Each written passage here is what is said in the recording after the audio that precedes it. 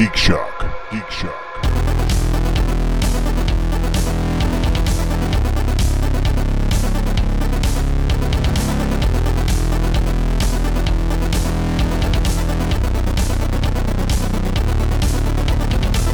Hogan's Heroes, the experience sign right over your garage door. Yeah, that'll be how I wake him up. It'll just be ba ba ba ba ba ba ba ba. You should do that anyway. Yeah. I probably will. You should wake Steve up like that. Yeah. Every morning. Hogan! Well, lately it wouldn't be him waking me up. Oh, listen to that. Yeah. Dirty laundry aired. Feel the shade of everyone, and then I feel. I nothing. know. You guys haven't even lived together for a week. Yeah, at 1:30, he's like, another episode? I'm like, dude, it's 1:30. Okay. So he's a bad influence. Yeah, he's terrible. You haven't changed, sir. Good on you. Welcome, folks, to GeekShock number 699. I am Master Torgo. 80s Jeff. Commander K. Flarg. And Professor Biggs. And we're here to talk Week in Geek. Somewhere Deb is angry. She doesn't know why yet. Because she feels like the and credit was taken from her. Yeah. At least he didn't take her name this week. I know. That was ballsy. Apparently, there was a conversation about that. Oh, yeah? Was there?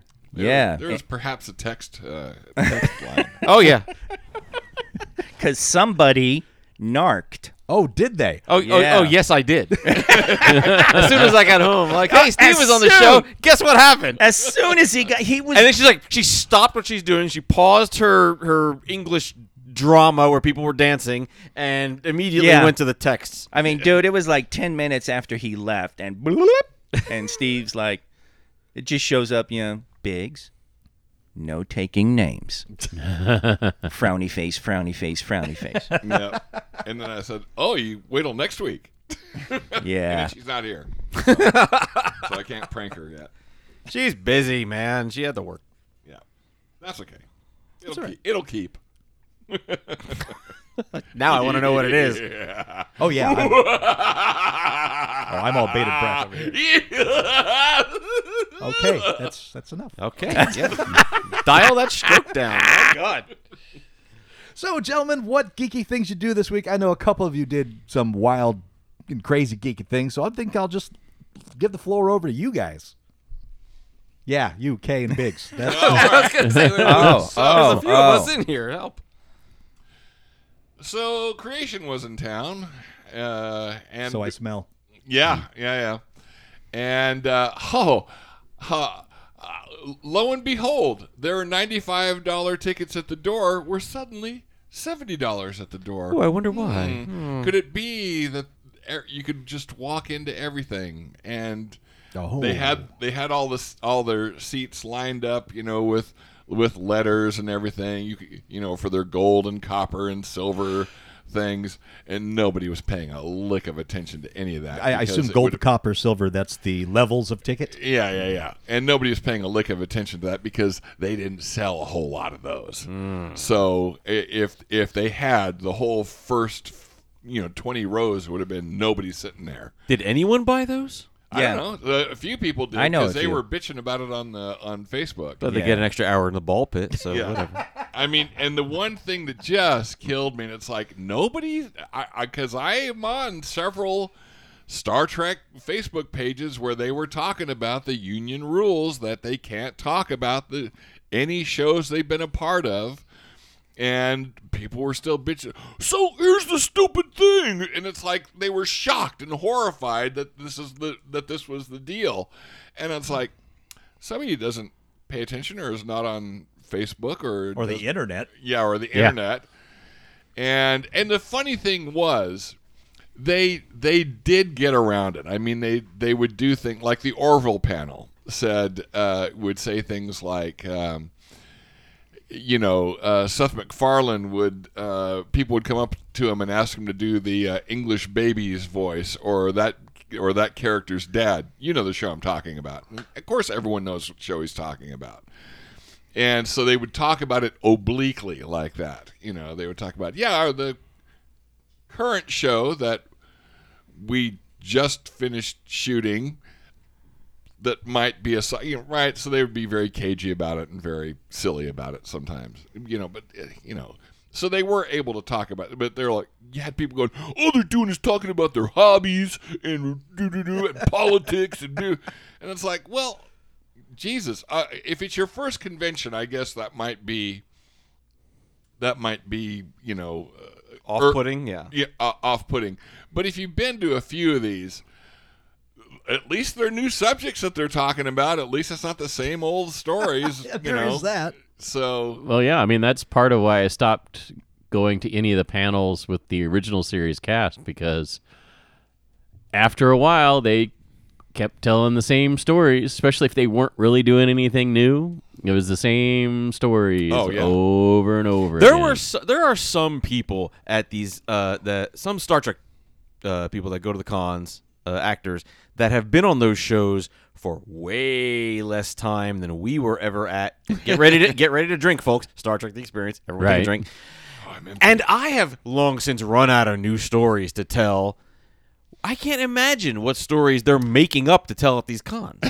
yeah, I mean, there's only so far as the experience goes. There's only so many times you can tell the story of the dog on the shuttlecraft, or any of the old classics. And then, but people go, "What, dog on the shuttlecraft? Oh, somebody new. Okay, cool." There's a reason we don't constantly talk about our time there, because that's a 2-3 episodes of this show, and then that's it. Yeah, and we've kind of already done it, right? Yeah, Yeah. to death. So, anyway, go to the old catalog, folks. There's lots of Star Trek fun. Yeah, I will say one of the things that they did this year, and maybe it was the only way they could get these people to get the stars to come to the convention. So Creation has their autograph and photo shoot things that you sign up for, and they're outrageously expensive. And apparently a lot of that money does not go to the people whose autograph and photo you're getting. It does not. So, this year, everyone who was at the convention had their own table in the dealer's room. So you could just walk up and talk to them if they weren't busy.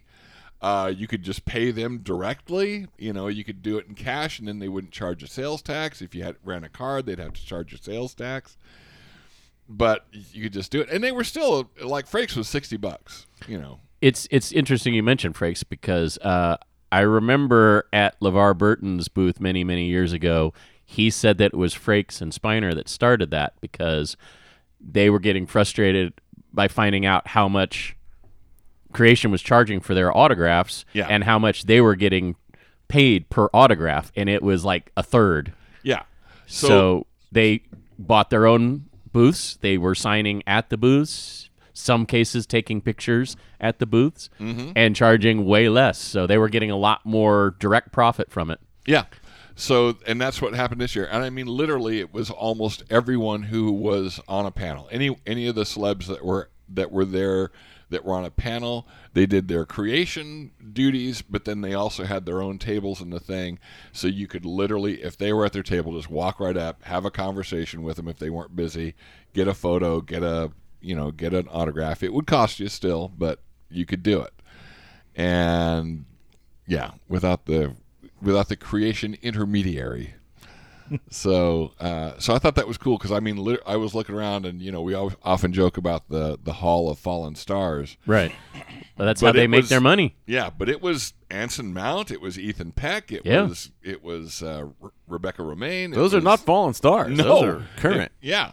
What's also fascinating about that, because many years ago in Kansas City, when I was still living in that area, there was a Star Trek convention there, and a fairly well-known Star Trek Voyager actor was there, and I had gotten his autograph, and I remember overhearing, but I got it part of a package, and I remember overhearing him talking about, because this was not a creation convention, this was Slanted Fedora, who doesn't exist anymore, which that's a whole nother that's a whole nother topic of conversation. But he was talking with somebody that was there to get his autograph and saying, "Oh, I'm so glad you're signing this time, because when I saw you in blah blah blah city, I couldn't afford to get the the autograph ticket, and he's like, well, how much were they charging? Yeah. And they were charging $75 for his autograph.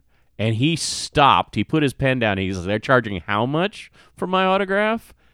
Come to find out, he was getting paid $20 per autograph from Creation. Oh. And then they would pay like a block.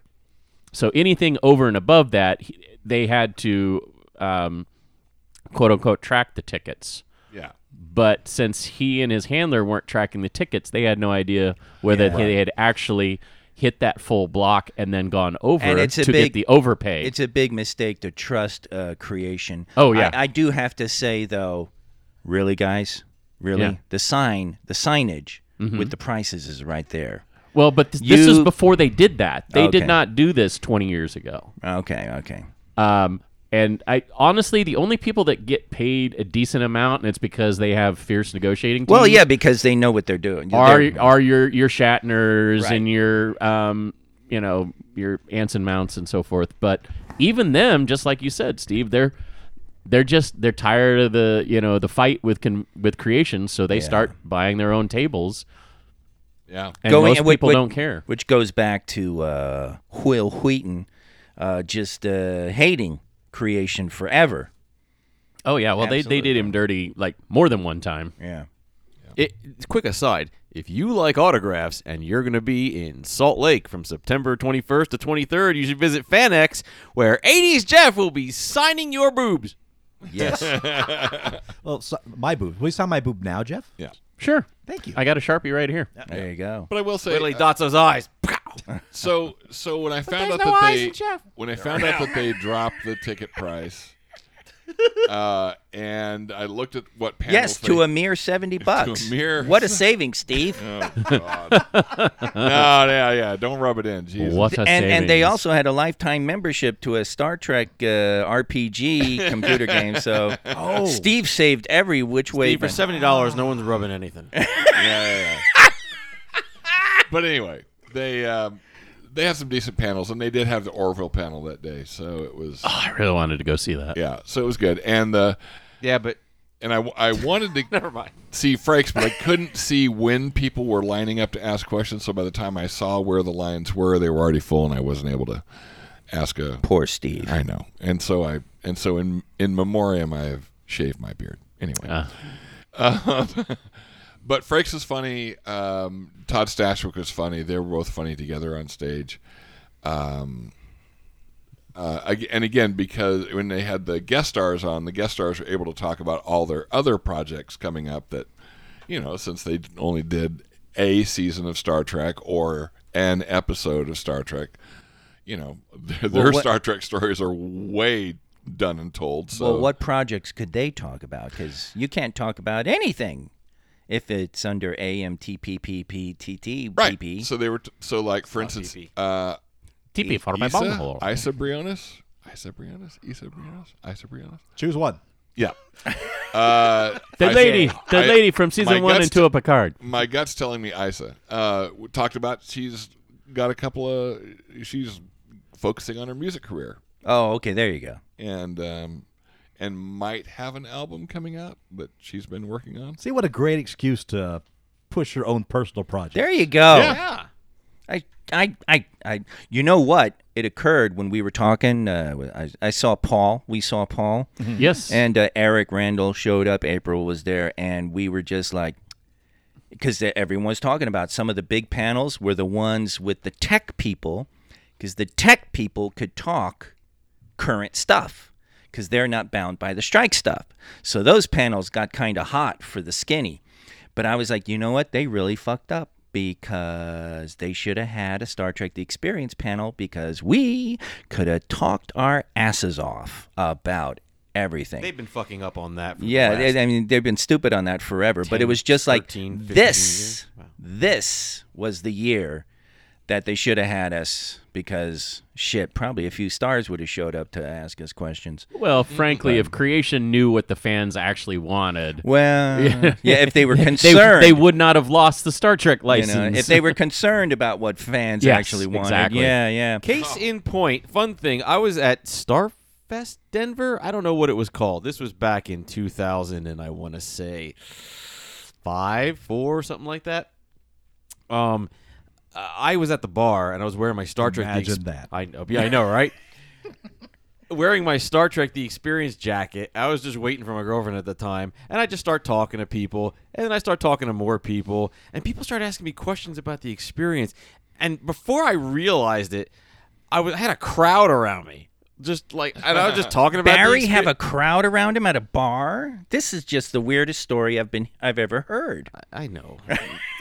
But and then he went upstairs to Deb in the room, and he's like, "Hey, get up. We're going to have a pool party with John, Frank, Peter, Shelley, and Maria." And she's like, "Who the hell are they?" And I just met them. That wasn't my girlfriend at the time. Oh. But no, we did have like parties. Anyway, it was a crowd because people were actually interested in something new something new about Trek that they didn't see before. Yeah. So you're right. Creation's dumb. Yeah, no, because I was just sitting there, and They're not just dumb; they're just arrogant. Yeah, and it was just like, oh shit, this would have been the year. We could. I think we'd do okay. I don't know. Some of these panels, you go in, and you're the only person sitting there. There's more people on the panel than there's you in the audience, and you're just like, but I think that there would have been a few people there, and it would have been kind of cool. Yep. So speaking of Creation, it's arrogance and boy, just not being able to read the room. So of course they don't have a license to Star Trek, so they can't use any Star Trek imagery or anything. All of their big photo op things, placed around the hallway. Okay. All done with AI art. All done with, and I was like, oh, this God, is my surprised face. Yeah. I was like, man, are you guys just kind of tone deaf? Do you not understand that the reason these people can't talk about Star Trek at your Star Trek convention is because of the issues over AI? And look what you've done. They couldn't just take their heads and put them on people with like a shirt and tie? Well, that was the thing. Like the DeForest Kelley he was in a polo. He was in a polo shirt. And Leonard Nimoy was just a publicity shot from when he was doing a book signing or something like that. Shatner's shirt was torn. Yeah. It's perfect. So, but yeah, all the other big photo op things were all AI art. All that's dumb. What is it? What did we have on our Discord? Midjourney? Midjourney. It was all Midjourney stuff. And I was just like, you guys are so freaking ridiculous. This is. Oh boy! It doesn't take long to Photoshop people's heads onto people with shirt and tie. But it does cost money. Yeah, Whereas you can just rip off some AI artists' stuff off. I know. Right now, wouldn't that be funny? Plagiarism program, yeah. Dude, wouldn't it be funny if people are putting up pictures and there's some guy and he's like, I had Midjourney make that image last week. That's what I'm getting at. So they're stealing. Creation already stole somebody else's stolen art. Damn it! Did they use my prompts or just use the image? Yeah, it was those images that have been floating around, social media for a while. Oh, so you recognized them immediately? Yes. Okay. Oh yeah, it was the what if Star Trek was a 1920s movie serial? Oh my God, kind of stuff. That's great. What if Star Trek was done in the 50s? That's cringy. Wonderful. That is just wonderful. I can sort of see that as like a type of clip art. It's just the whole where the stuff is ultimately derived from, which is the big issue. But that's actually kind of funny. I just want that 15-year-old, who sat on Midjourney for 4 hours to get that one picture of the chick with the boobs, and he's just like, they stole my picture. Yeah. So what was the highlight? What was the best part? I got shit-faced. That's a good part. That's a good part. That fucking Mexican restaurant, Fieri's. Guy Fieri's restaurant? Yeah. Borracho burrito. And they sell, it was burro, not burro. burrito. Sorry, burro borracho. Burro. It was really funny because I was like, what the hell? I'm like looking at the menu. I turned to Steve, you need a California for this Mexican stuff. And I turned to Steve and I'm like, what's a fucking burro? And he's like, it's like a big burrito. And I'm like, I just, I get it. But they have these bowls. They're almost like the little personal bowls for our drinks from the experience. One drink. And I got one for Steve and I. And we drank that down, and then someone else got a refill on theirs and took 2 sips and were like, I'm done. And that's an expensive I'm done. Yeah. So Steve and I helped him out. What'd it cost? Mostly me. It's like $50. Jesus. For the drink? Yeah. Yeah. What the fuck was in this drink? That's less than the warp core were at the end of this yeah. experience. Inflation, dude. It was their Cadillac margarita. Yeah. So Was it just a really big Cadillac margarita? Yeah. The bowl was I in mean, the I've kitchen. I've Steve, seen don't him. give me a visual. Steve, it's Yeah. an audio show. Here, let me show you. I've seen a few restaurants You are that do that. I cringe not at that the big. idea of you being a DM again.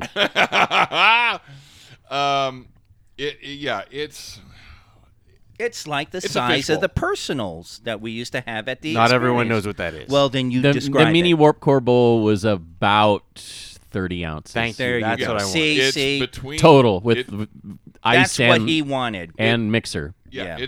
it was between the personals and the regular size. It's Yeah. midway between the. Sounds like 4 drinks. So $50 ain't bad. So I was blasted, and we went and sat in the I-bar, and then I got a little emotional, and then Steve drove me home. I have to leave my car at Rio.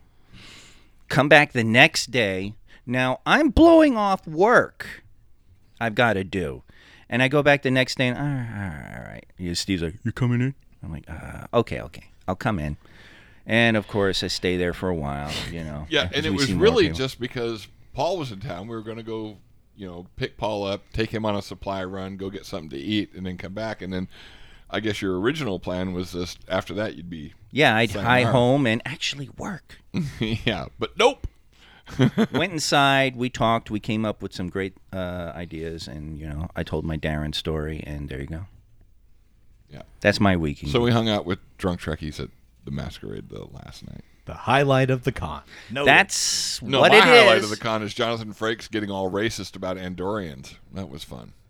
Wait, what? Okay, you can't just do that. Yeah, you don't just throw that out there. Oh, I thought we were done with my. No, now I need to know what you're talking about.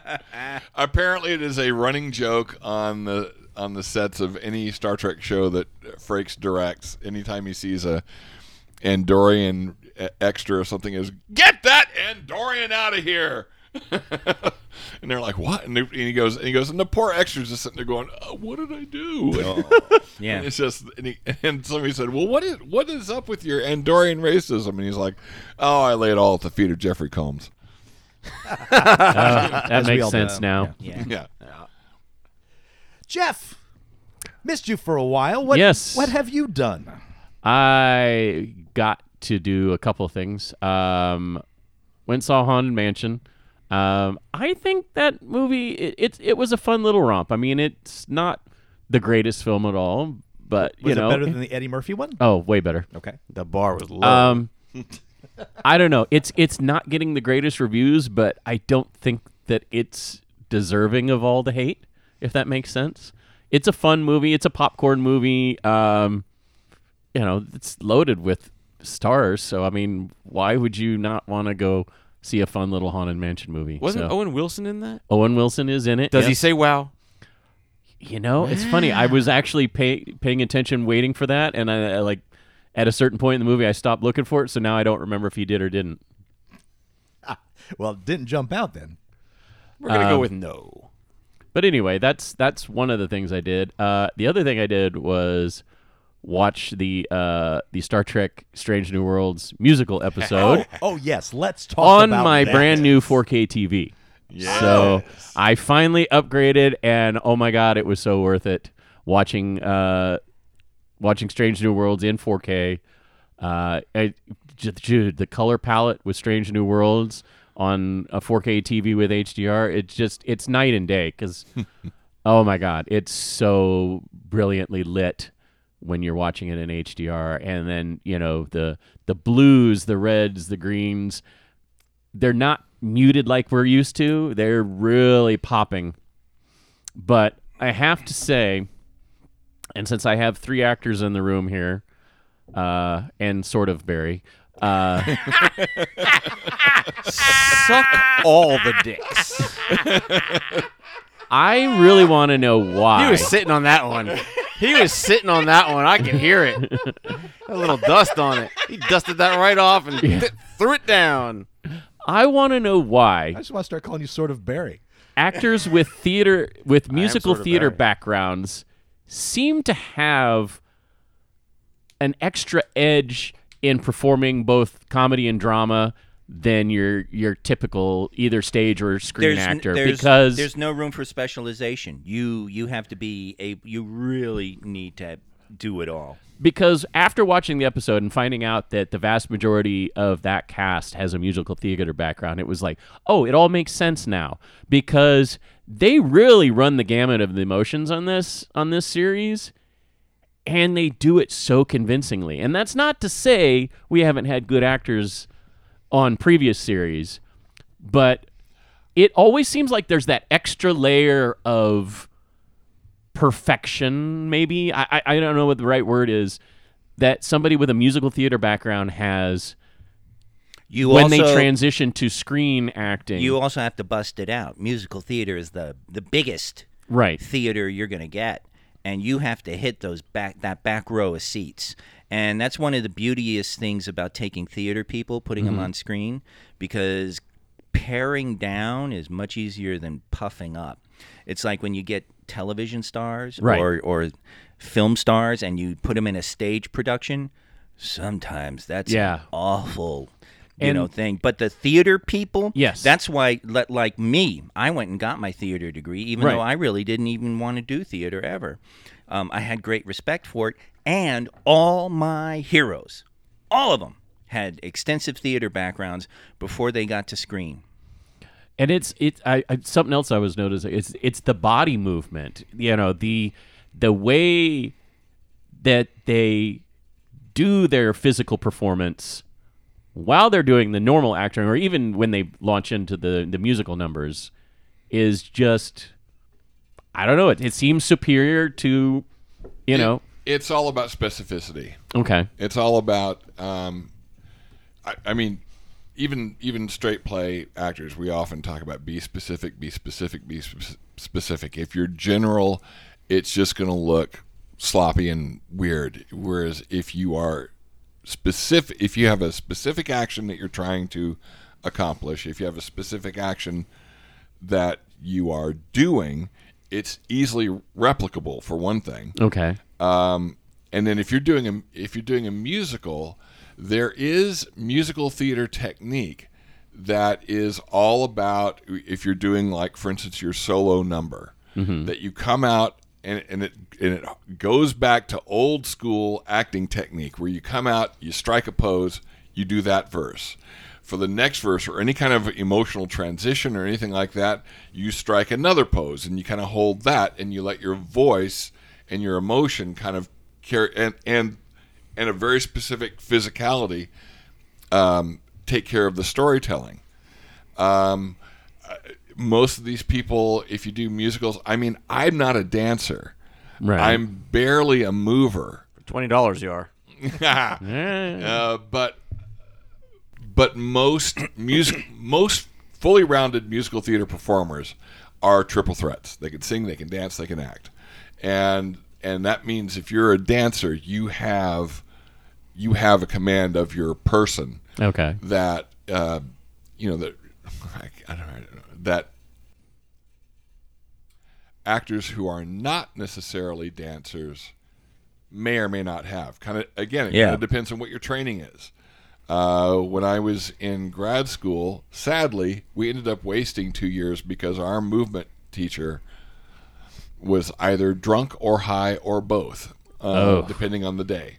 And it wasn't until they did not hire her, did not give her tenure, and they brought in somebody new who was not drunk or high and actually knew how to communicate, physical movement to people who were not primarily, dancers, that we actually got some decent movement training.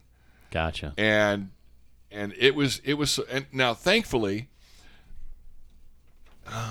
Okay, I'm trying not to go off on tangents here and just answer the question, but that's basically it. Okay.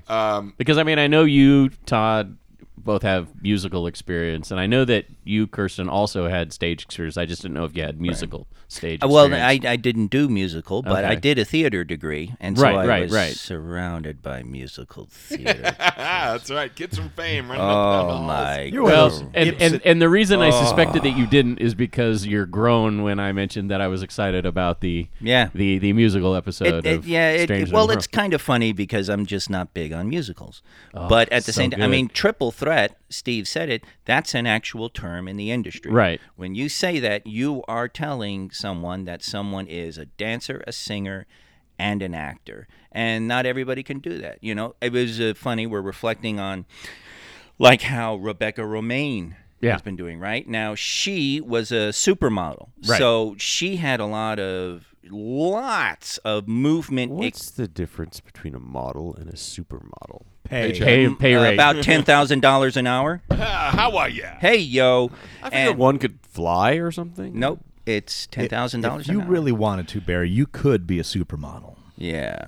I'm waiting for this other shoe to No, drop on fully that. 100%. I think that you've got everything that it takes: body, look, soul, business mentality. You will be a perfect That's true. supermodel The very soul of corruption. for Cat Fancy Magazine. There it is. Okay. Yeah. But she has, right? She's Yes. got years, decades of movement experience, posing experience. Right. Now, if you get an acting teacher who knows, instead of trying to wipe away everything and start all over, grabs a hold of what she's good at and works from there and focus on voice and stuff like that. Right. Then you're going to get like what she's doing in Strange New Worlds, as opposed to, God bless her soul, Cindy Crawford, who essayed a few movies and ouch. I vaguely remember Rebecca Romaine talking about when she got cast in X-Men, how working with, because she had very little acting experience Right. prior to that, but working with an instructor to kind of And- give her yeah. some pointers on how to use the skills she already had Right. and turn that into acting. And look at who she was and what she did. Yes. Because in that costume is mystique, Yes. being comfortable with your body, Right. Learning how to move and those kind of appliances. There's a shitload of experience she has to draw on if the people who are working with her know what they're fucking doing. Right. And so in many ways you can look at that and say, inspired piece of casting, they did what they needed to do. Gotcha. So it really is, it's a whole bunch of things, because it really it's so different between screen and both screens versus say theater. I stumbled across Shannon Sharp has this fucking podcast thing that he also puts on YouTube, and he interviews people, and he interviewed Steve Harvey, which I have to recommend to people because it's like Steve Harvey's fucking saying some insightful shit about the industry. And one of the comments he talked about is he was at a party. He met Robert Downey Jr. at a party. I'm pretty sure it was Robert Downey Jr. Forgive me if it wasn't. And Downey was like, I'm going to show you the difference between a movie star and a TV star. And people are coming up to Downey, and they're all distant, and they're all, hey, Mr. Downey, love you in this and this and this, and get your autograph, all right? And then Harvey's like, and then people are looking at me and coming up and being like, hey, Steve, how are you, man? And they're just shaking his hand and asking how his day was and everything. And Downey said, as a movie star, people have to pick their shit up, spend their money, and go out to see him. Whereas with Steve, as a TV star, they're letting you into your home, and it's like you're literally being invited into their home, and That sense of familiarity. yes, exactly. And When it was just sense that you know somebody that you don't actually know. right, and it totally changes the dynamic, despite the fact that basically we're talking about similar things in Hollywood. Right. Performers who appear, whose names make the deal and what have you and whatnot. But the whole environment of coming into the home versus they have to go out to the theater changes everything. Sure. And with podcasts, most people listen to podcasts at work or on a commute. Yes. So therefore, we're like weird coworkers. Yes, right. You know, we're the guys in the back seat of the car who just won't shut up. Yeah, And right. farts occasionally. Yeah. Well, all I got to say is I had a lot of respect for the Strange New Worlds cast prior to this episode. I have a whole new level of respect for them post seeing this episode. So that's all I really had to say. that's on the it. one thing that I will always say to anybody who wants to be an actor, even if it's in screen. It's just like, well, go and get some theater experience. And you need to get good experience, of course, but go and get theater experience because that is going to be what makes a difference for you. Because it's easier to pare down than it is to puff up. And so you get on that screen and you got to tone it down. It'll be so much easier for you. Yeah. I'm going to pat myself on the back here. Must Don't be break Tuesday. your arm. Yeah, right. Way back in the day, we had a vocal coach come in to get people up and running for Romeo and Juliet when I was at Fullerton College. A guy named Alan Davies. He's great. And his whole thing, people would ask him, he says, one of the questions that you often get asked by actors is, well, how big do I need to be? And his comment that I have taken with me everywhere was, you have to understand that you are not only having a conversation with the person you're on stage with, but you're also having a conversation with the person sitting in the back row of the theater. So you adjust your performance, you adjust your voice to be able to make sure that that person is included in your conversation, and that's how big you need to be. And I applied that to film and television, right? So if you're in a large theater, the back of the house is hundreds of feet away. Film and television, it's maybe 2 feet away. That's how big you have to be. In film and television, you don't have to do anything.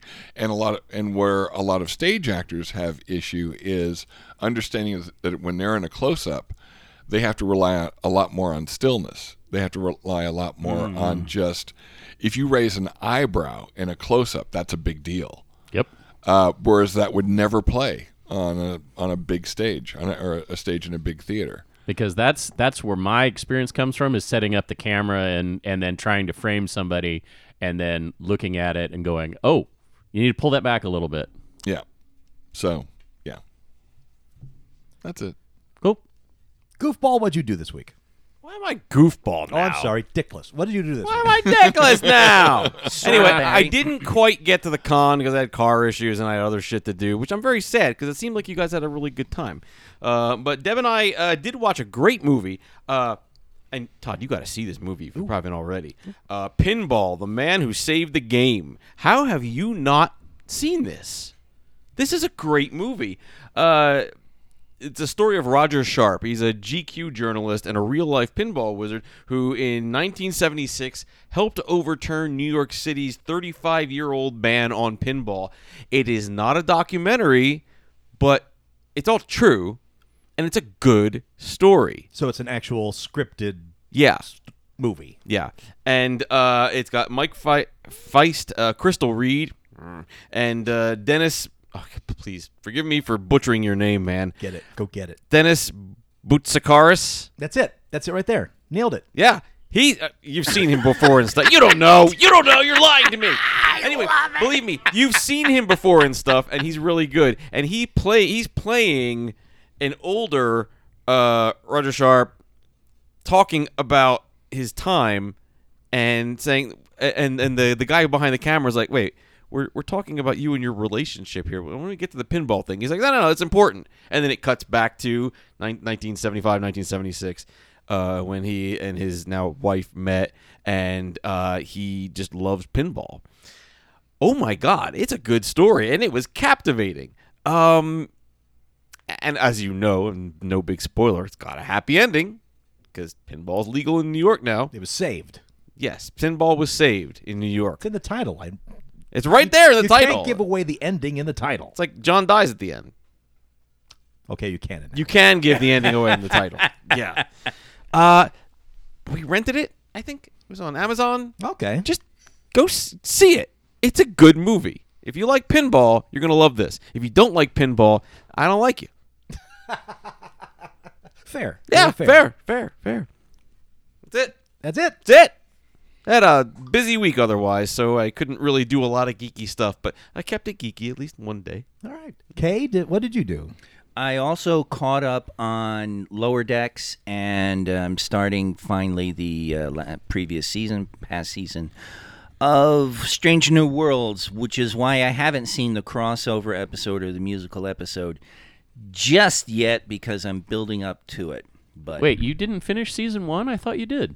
Of what? Strange New Worlds. Yeah, I did. Oh. I wasn't sure what the fuck I was doing. Oh, okay. And so I was like, I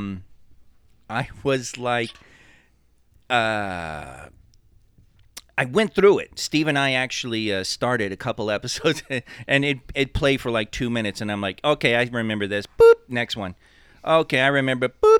Okay. And then we ended up watching an episode where I either had drunk a lot of wine while watching it, or I went to sleep, because it's like I remember the first half, but I'm not remembering any of this that finished it. So The worst is coming back to a show after you've been away from it for Yes, a while. And yes. you can't remember where you were. and I've been away, and for whatever reason, my Paramount, maybe I watched it on part of it on someone else's account. I think that's what I did. I'll bet you I watched some episodes at Francine and Jerry's on their account.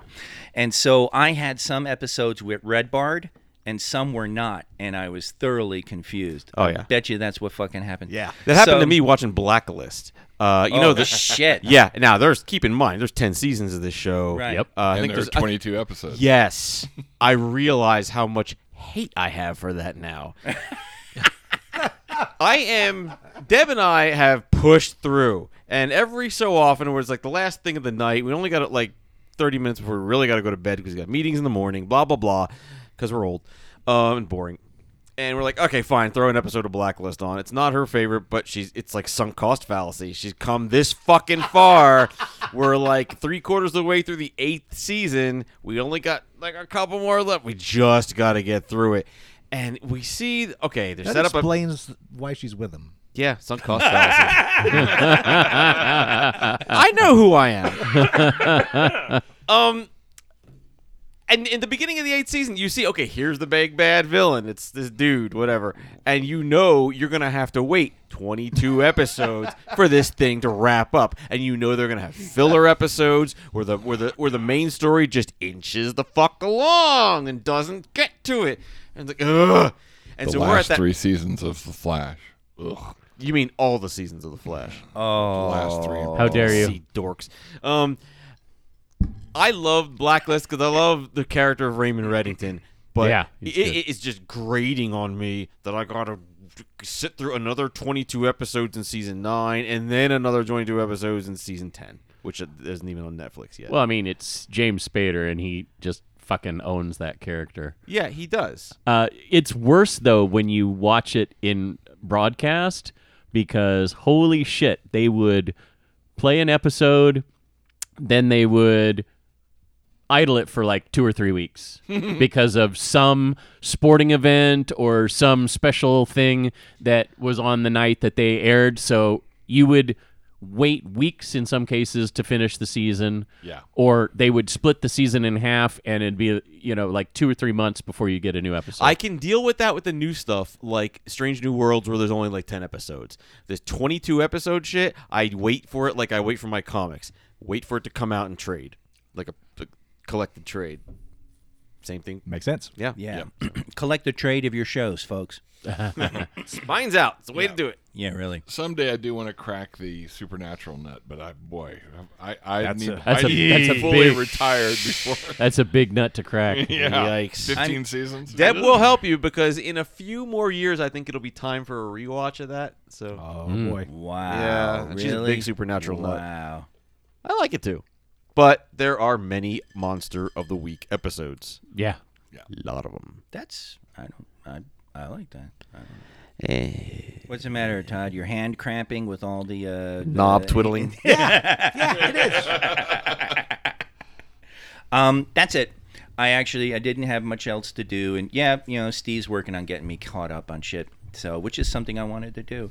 And the con, every year, it's like, one night. We'll go one night, and then blah, and then no. Well, there's no responsible adults in this house. Yeah. Much less at the con. Yeah. Yeah. Oh, my God. We did dodge a bullet last night, but I don't want to get into that. Save it for after. Save it for Yeah. I'm very curious now as to what that is, but to save it for Aftershock. Yeah, I don't know. Yeah. But yeah. Great, thanks. Well, it's time for another Clockwork Torgo, but before I get into that, I want to point out I played the demo of Everspace 2 on the PC. Everspace being an expansive space flight sim, but more of a space combat sim, arcadey style. If you remember the old Wing Commander series, oh yeah, kind of like that. So if you ever was a Wing Commander fan in the past, or one of the youngins who never played it, if you've been looking for some good ship-to-ship combat, Everspace 2 is pretty darn good. I've only played the demo, but the demo is free on Steam. And it's maybe want to buy the game. I'm going to wait till it's on sale, of course, because Steam. But I really, really enjoyed it. It has kind of a compelling story where you are a battle clone that has kind of been severed from the rest of the group, and you are being hunted. You're not sure why you're being hunted yet, but that story is kind of getting into that. But mission to mission has been just wonderful, and if you have a souped-up enough rig, the play is super smooth. It just feels right. Is it one of those things you need a joystick? No, I played it on keyboard. Was very happy. Okay. I WASD it all the way. Steve, you should really figure that thing out. What? How do you move? Exactly. So, any space combat sim folks out there, arcade style, yeah, check out Everspace 2. The demo's free, so that's what I did. You should do it too. I'm surprised at you because Why are you normally you like games with economy and building up, like buying stuff to. There is economy. And scrounging for herbs. There's some of that too. There's mining. It's one of those games that you can kind of decide how you play it. There's a lot of combat involved, but there's also a lot of trading through. You can be a trader. You can go into the bad guy realm, good guy realm. The game really hasn't opened itself up completely to me because I finished the demo and I'm like, oh, I want to learn more. But the demo, if that's what you want at the end of the demo, that is a well-crafted demo. Hopefully the rest of the game is as good. Can you compare it to Elite Dangerous? Yes, I guess I could if I played that one. Thanks, ass. But I think it's like $50 on Steam right now, so I'll wait. Yeah, it's fairly new. Came out this year, so it's got all the bells and whistles. And I kind of want to know where the story goes from there. But yeah, it has an economy. Yeah, it has crafting. It's got all of it. My concern What's your concern? with space combat sims is a lot of them. Space is vast and big, and to actually find someone else flying around in space, it's rough. And if the space physics work the way they should, you're decelerating a lot as well as accelerating, and it's hard to maneuver. So actual space combat comes out like the way they did it in The Expanse. But fun space combat is more like X-Wing vs. TIE Fighter. It's like X-Wing vs. TIE Fighter. Okay, good. Because Elite Dangerous was just enough realism where it's like, okay, they're way far away. You fire a missile, and did you hit them? Did you not? And when you get close, you're just going in circles and circles, trying to hit each other and overtake each other. Realism is not a thing. And yes, it Good. is more X-Wing. It is not large capital ships. It is... I like large capital ships. It is. Fighting those are fun. Well, you can shoot those with little ships. Yeah. Yeah, it's fun. So you got that. So yeah, check it out. It's free. So let's go into it. Clockwork Torgo time. It's kind of like Sopwith Camel time for you oldies. Jeff got it. I got it. So you made me watch a movie this month, Monkeys on the Ko-fi, and you chose Ed Wood. Thank you. Thank you for choosing Ed Wood. Ed Wood's a great movie. A lot of fun. A little slow in places, but to be expected in a biopic, and not like a dry biopic. Film made by Tim Burton, 94, I believe, was released. And if you don't know the story of Ed Wood, just a overview, voted one of the worst directors ever, and that's really where he came into prominence and fame. His biggest opus is Plan 9 from Outer Space. His second biggest opus is Glen or Glenda. And Tim Burton lovingly portrays his film career. And really, it just focuses on his film career. There's little side stuff. And frankly, it's about his film career and his love for Bela Lugosi. Really, that's what it's about. And Martin Landau, no wonder he won the award, because, man, that is a performance as Bela Lugosi. Nails it. The film is done in a very 1950s film style. The music, the shots, very low-angled shots, hard-angled shots. And this is for the biopic stuff, because when he's filming and showing you scenes from the movies that they re-filmed for this, they're recreating those shots. But everything having to do in the real world, quote unquote, is in those really stylized 50s monster picture shots. It's one of the things I love about that movie, because you have Burton, right? So you've got Edward Scissorhands, you've got Batman, you've got all that stylized stuff that is a period or secondary world, if you will. But Ed Wood it's Burton looking at reality. It's kind of reality through that Burton lens, which is one of the things about that movie that is so wonderful. Yeah, and the film score by Howard Shore is genius. Yes, it's wonderful. And Landau, my God. Yeah. So my wife and I watched it last night. Both loved the film. And because you get to see the process of him making these films, you then want to watch those films. Yep. So the first thing we watched was Glen or Glenda. Oh, yay. Glen or Glenda, if you're not familiar, maybe you should be, maybe not. The movie is 60 minutes long, and it's basically a video essay of why Ed Wood, who did wear female clothing, felt more comfortable in female clothing, about transvestitism, written, directed, and starring Ed Wood. And so we wanted to see the man himself, and the play. It's like the films they made in the 50s for kids at school on traffic safety. Yeah. All right, where it has that narrator, and then it has the doctor talking about the issue, and then cutting to footage, and a lot of stock footage, but that's part of the movie. Is everyone smoking as well? Oh, yes. Oh, yeah.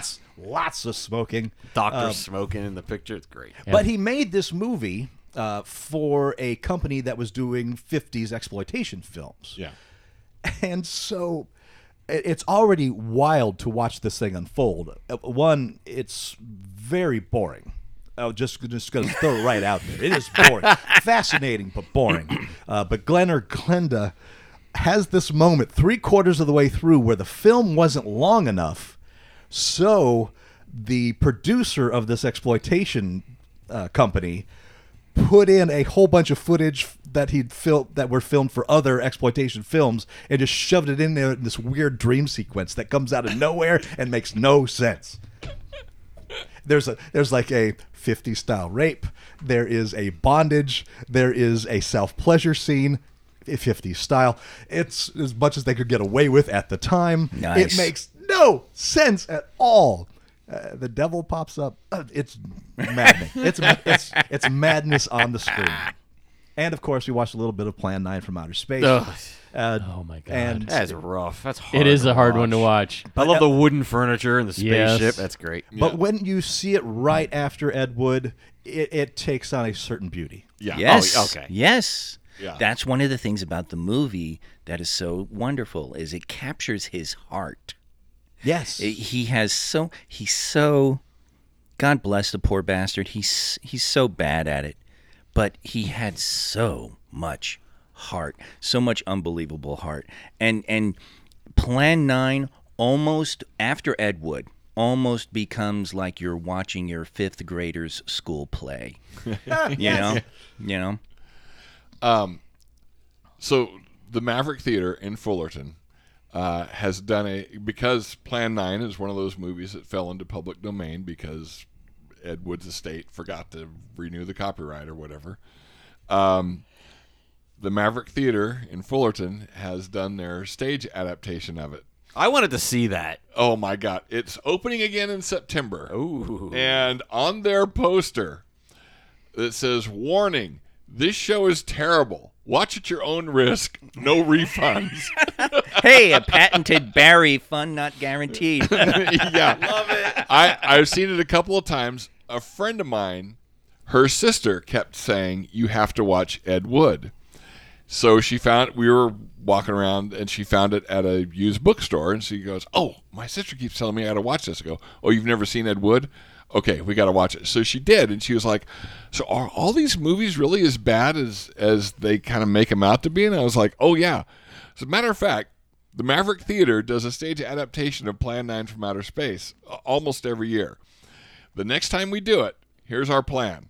We're going to watch Plan 9 from Outer Space because it's available everywhere because, again, it's in public domain. Then we're going to go have dinner, and then we're going to go watch the stage show. And she was like, "Okay, but it's a really bad movie, right?" I said, "Oh, it's god-awful." And she was like, "Okay, does this mean we have to follow your rule?" And I was like, "Well, what rule are you talking about?" She goes, "No talking during the movie." I was like, No. With Plan 9, it's the only way to survive it. We got to Mystery Science Theater the crap out of that movie. Does the Maverick Theater do like the musical version of it? No. It's short. It's like an hour. Okay. There's no intermission. Oh. Yeah. And An hour with no intermission. Sounds like an Ed Wood movie. yeah. And it's just goofy, dumb fun. You would have to see it to believe it. They use rear projections. They use really terrible sets and the characterizations. Oh my God, they've lost their actor that used to play. I mean, he's still around, but he just has decided he's bored with the show at this point. The guy that used to play both the Criswell character, and then he also played the leader of the aliens. Okay. And he played it like he was a bad actor. So anytime he'd cross the stage, he would do that thing where the same arm and leg are moving as opposed to in opposition the way normal people walk. So just stupid stuff like that, and just again real subtle, and he was hilarious. But if you're in Fullerton in September and you see that they're doing Plan 9, I heartily recommend it. I saw it on the playbill when I went to see you in Reefer Madness when you did that one, which was a musical. Yes. And that's why I thought maybe it was a musical. What other weird things do they do? I saw they did King Kong at one point. They just finished. They just wrapped King Kong. Also a really awesome stage thing, and again using rear projection. They actually, wow! It is almost as if you were watching a live TV presentation because they composite. They not only do they have their main stage, which has a huge rear screen projection screen on it. The theater itself has two theater spaces. One of them is the stage you're watching the show on. The other one is where they have all their miniatures and the guy in a King Kong suit, and they have camera on him that they then project live. Amazing. Onto the screen there. And then backstage of the main stage, they have a green screen thing, so they're able to composite, for instance, Jack into the scene, like when they knocks him off the log and he's across the ravine and Denham's, and that they're sweet Jesus, that they're talking to each other across the ravine. Well, he's composited into the to the backstage scene, there's Jeff sitting there like, I could do that. But they had to build a reusable journey. They had to build a reusable subway train, right? Because Kong smashes it every night, and so they had to figure out how they're going to do that without having to build a new subway train every night. Damn. Yeah. So I love how much thought went into that. Yeah, it won major awards. It won OCTG award for best special effects. So if you have not seen Ed Wood, I highly recommend it. It's great. So, in fact, one of the best movies you've had me watch in this whole experiment. So thank you. Really, really loved it. These aren't meant to make you suffer. That's just a pleasant side effect. Overall, you haven't. Overall, the movies have been okay. There's been a few that have been great. There's like Meet when the I Feebles, for example. I think you needed to see that. Just because it's just part of geek culture that you needed to see. It's about filling the gaps. Yeah. Yeah. So yes. So I leave it once again in your hands, Ko-fi members. Help fill Todd's gaps. The nominations are up. Place your nominations, and we'll put the poll together before long. So that's what I Help did. fill Todd's gaps with a poll. Standing behind it. I And almost under it, want to put that apparently. on a T-shirt. I filled Todd's gaps with a poll. I'm sure it'll sell well. No, it won't. I'll make one.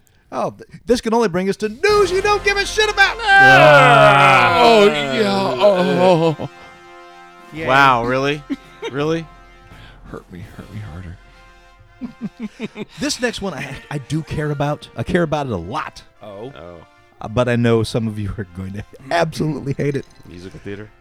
Lin-Manuel Miranda is set There to we go. develop a stage musical adaptation of the film The Warriors, Boy, did I call that. based on Saul Urich's 1965 novel. In the film, the Warriors are mistakenly fingered for the killing of a gang leader. I know, both of you. I saw your eyes on it. You cursed it, and I just looked with wide-eyed. You're like, who's taking it? Who's taking it? Is it you? Is it you? Is it me? Is it you? Todd's taking it.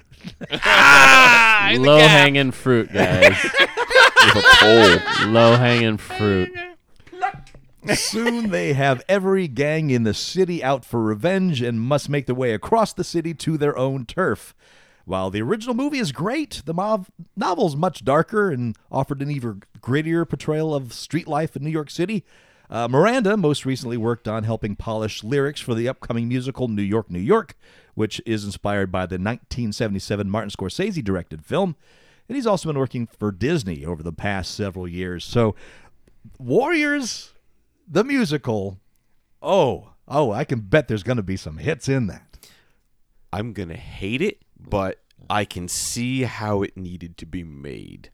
Oh, I like the word need in that sentence. If you're going to make a musical of some shit, the Warriors, yeah, I can see it. It'd be Except, how are they going to do the baseball Furies? They don't talk.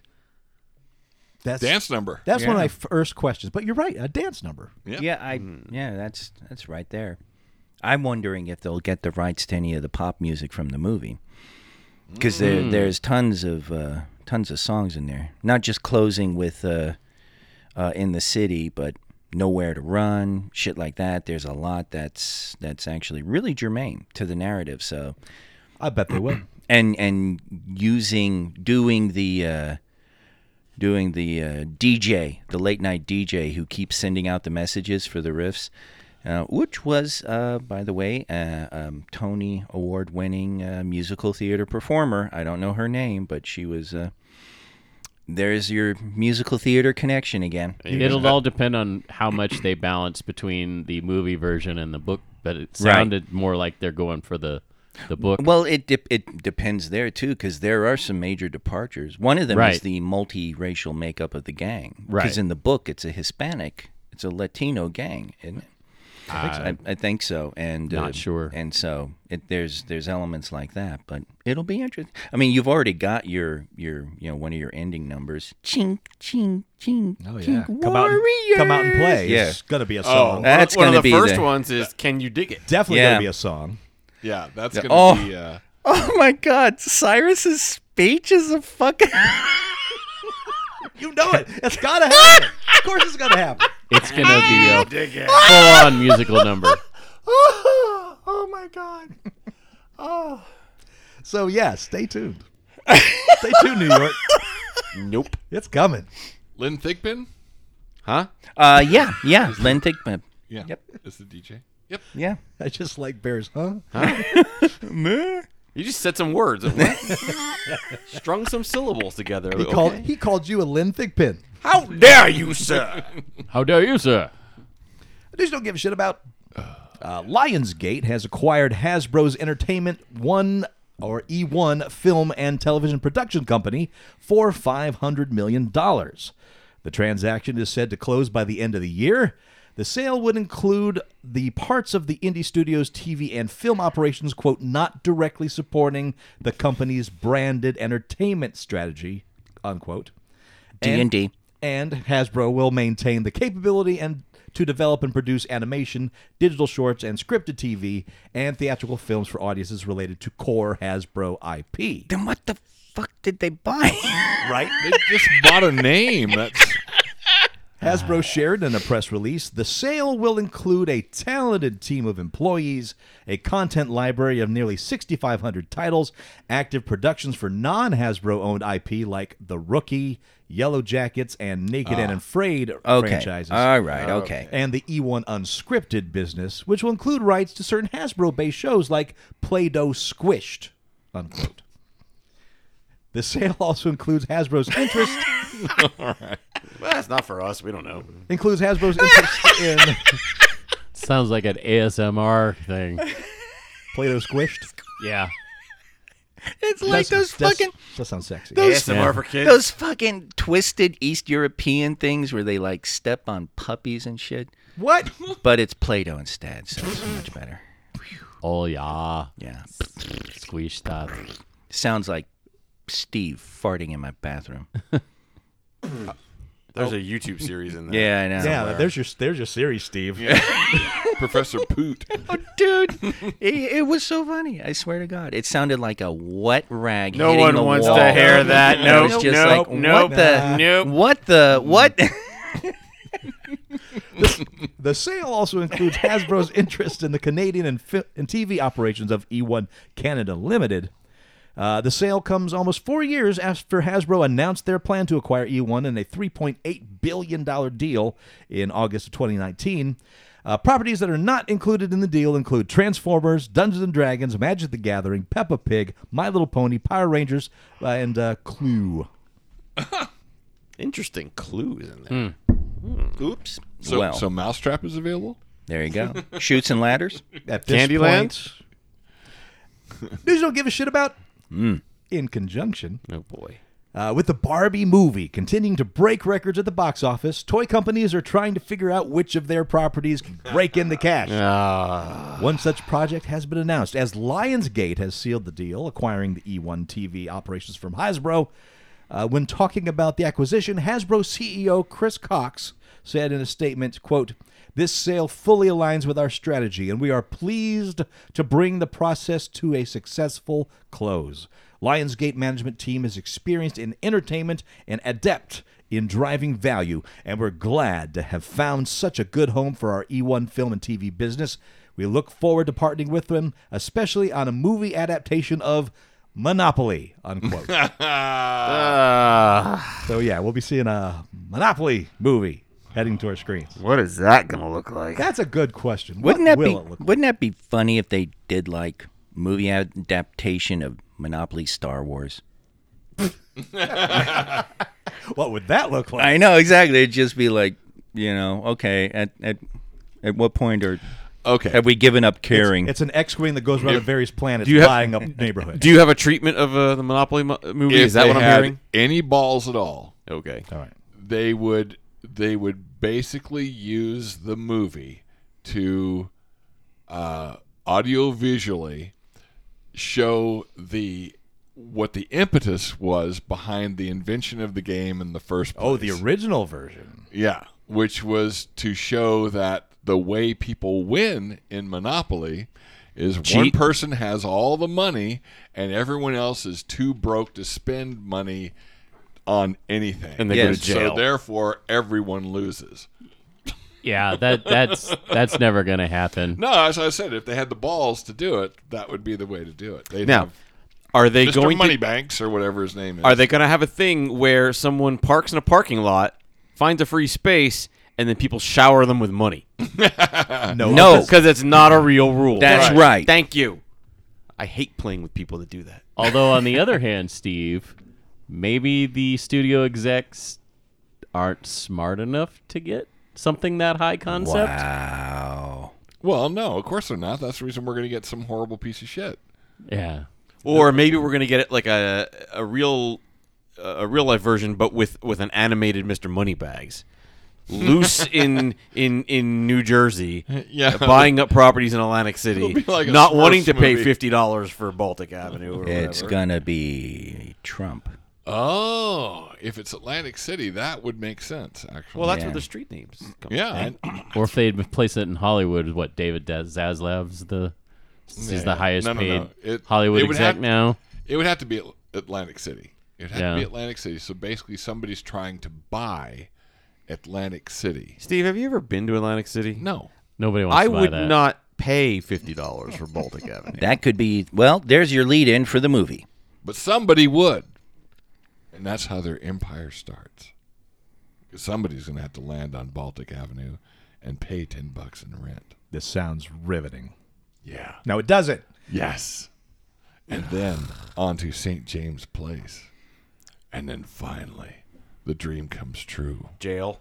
When they, well, they're, that's Jail is the that's dream jail. That's when the main character hits rock bottom. But then when he gets out of jail, he lands on a free parking space, and somehow the parking meter just all this money out on him, and then he goes and buys Atlantic Avenue. You're the reason why the game lasts so long. Okay, here's what I want you to do. I want you to take your phone and go to Google Maps and Google Baltic Avenue, Atlantic City, New Jersey, and just spin around and look at this shithole. No. Or maybe not, because this is an audio show, Yeah. I mean, in your own... an audio recording. your Now own who's been time. contaminated See, by I'm Steve? learning my lesson. You know, or they go to Straight the garbage. They go to the blue neighborhood once they got a wad of cash in their pocket, but they find Piccadilly Circus and they're like, "Fuck, What is Piccadilly Circus? that's on the British version of Monopoly." We're not It's in talking London, about the yeah. British version of Monopoly. I'm talking about the British. Way to not get it, you dipshit. Go back to looking at your phone. Look at this. Yeah. For those Oh, there's a playing the bird home mouse. game, I'm holding up a Now, middle finger. That's great. When you turn it to the side, that's how you'll be able to pick up your ride home tonight. How are you?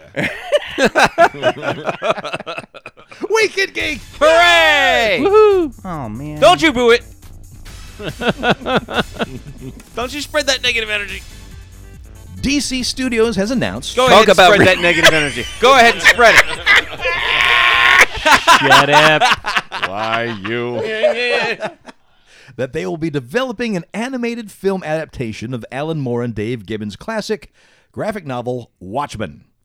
No information was given on what the plan is for the film, so we don't really know if it'll be a direct adaptation of the comic or if it'll be a sequel or something else. Wait, what?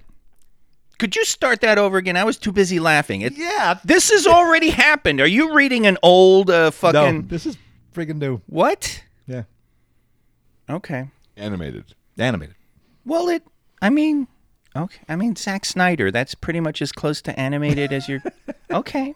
Watchmen follows an alternative history in the U.S. in which superheroes emerged in the 1940s. The U.S. won the Vietnam War, and Watergate scandal was never revealed. In the story, the U.S. and USSR are closing in on World War III, while most superheroes are either working for the government or in retirement. Story follows the moral struggle of superheroes Rorschach, Dr. Manhattan, and Night Owl, and others as they come out of retirement to deal with the murder of Edward Blake, known as the Comedian, a state-sponsored superhero. It was also announced that DC's Crisis on Infinite Earths will be getting an animated adaptation as well. So, yes, a new animated adaptation of Watchmen. I wonder if they're going to lead into Doomsday Clock. If You it's know. successful. That's the sequel, right? Well, that's and it's like Dr. Manhattan. It's also one of their ways of saying, okay, this is why there have been so many different universe releases in the past few years. Yeah. Because 52, this, that, and the other. It's all Dr. Manhattan fucking around. Yeah. And then Superman kicks his ass or something. Yeah. It was pretty good, but I can't remember how it ended. But yeah. Yeah. He and Superman basically got into it at one point. Okay. I don't know. I guess. I'd frankly, watch it. So Frankly, we this, don't know what this is. It could be just the sequel to it. it's or I But we had a sequel. everything I've read seems like it's going to be a direct adaptation. It's separate from the James Gunn, Peter. This is more like what DC's been doing with their animated movies. In fact, I wouldn't be surprised if it goes direct to Max. Yeah. It's like Justice League War World. It's like the Timverse stuff. It's everything that they've been doing in animation so far. Right, Red Sun, what have you, whatever. All right. So it's its own thing, and it's its own thing. Elseworlds. Is the Authority is that coming? Yeah. Okay, good. Yeah. Just making sure. Live action. Good. Oh boy, that's an easy one to make porn. Although there's This is where you go first, doesn't it? Just, Really? well, yeah, doesn't everybody? Yeah.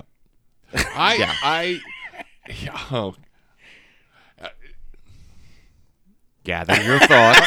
Use your words. Well, I don't want this to come out weird. And there's no way to talk about That it without ship has sailed, sir. Yeah. We'll see if I don't say anything, then no one will know just how weird it was going to be. Maybe. So the Authority, for those of you who don't know, it's great. I mean, there's just no getting around it. But it basically Image? Wildstorm. Wildstorm. Has their Superman, Batman analog characters, Apollo and the Midnighter. Analog, maybe. How are you? And they're gay characters, so Superman and Batman are gay for each other. Just say it, Steve. Yes, and since they're going to be part of the new DCU, it will be fun to see actual Superman and Batman meeting Apollo and Midnighter. That'll be fun. And is all I'm saying. Wonder Woman, Lois Lane, and Catwoman looking at him like. Well, who are the other analogs? There's the Shaman. Who is he an analog of? I don't know. Jenny Sparks. The one the metal lady that turns all. Yeah, and that's the thing. Now that it's the 23rd century, I don't think Jenny Sparks will be in it because she was a 20th century. Jenny Quantum, then. Yeah, Jenny Quantum. Yeah. There's some deep cuts out of this. That's right. Yeah, We're asking but the I really important like the questions, Authority. folks. But you know what? James Gunn's the guy for it. Yeah. Yeah. So what part is Sean Gunn going to play in it?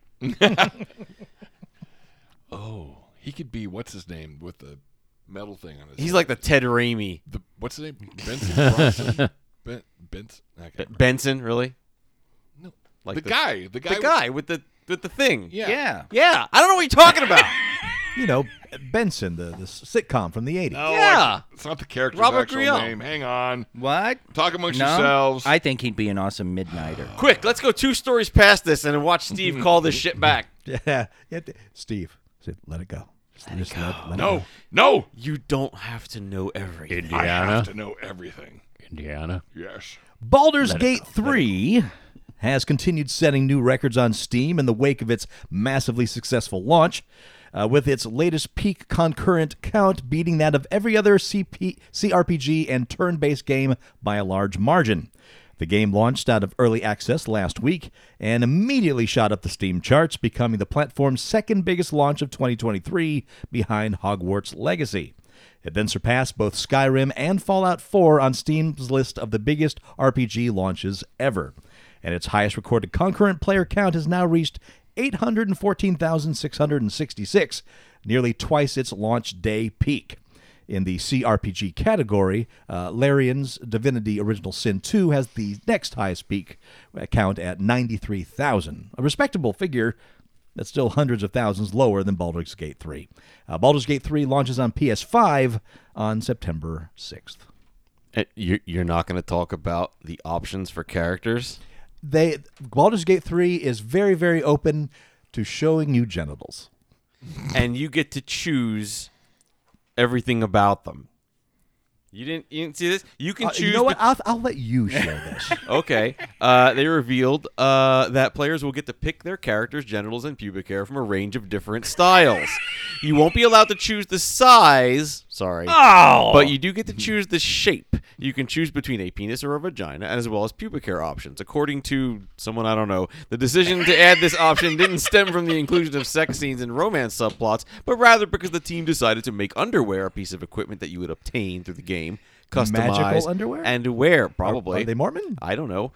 She explained that the underwear is an extension of the character customization as a form of in-universe expression. And the question arose, well, what happens when you take it off? At first, we were like, maybe nothing's going to happen. Maybe we're going to have another underwear mesh under it. Who cares? But then I started thinking about it, talking about it, and we realized that for some players, it's just another way to represent their identity. So you get to choose your junk. You're so proud of it. I think it's funny. I think we have another T-shirt, too. You get to choose your junk. Yeah, but it's not something that Todd's gonna spend hours fucking up so that that's it's what you like think. a horrible. Dude, are you kidding? Because it seems like it limits the amount of customization you can do with You, that. sir, have obviously been away from Todd too long. When I play this game, I'm going to see if I can get 2 dicks, and I'm going to carve Torgo sucks. And shave like it in. one word each. Yeah. Oh, really? Now with Barry, I thought that his 2 dicks would have the tattoo of hate on one and more hate on the other. Also a good idea. Got to have a secondary character. Got to have a party. And he's called the Rabbit. The wabbit. Boy, that did not. Can't all be winners, folks. Some people don't know. Can't wait for the mods for this game.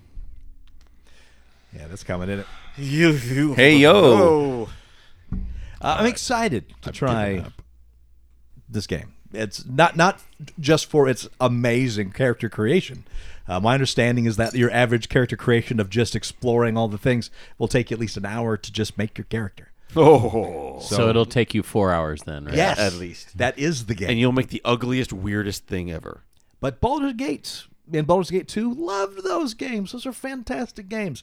And I'd like to see this new brought into the modern era of turn-based RPG. I've heard it's got a couple camera issues. Yes, quite a few people in the Ko-fi that have played it are saying they fight with the camera. Not surprised, but I'm curious to learn more of that, because on a turn-based game, where's the issue?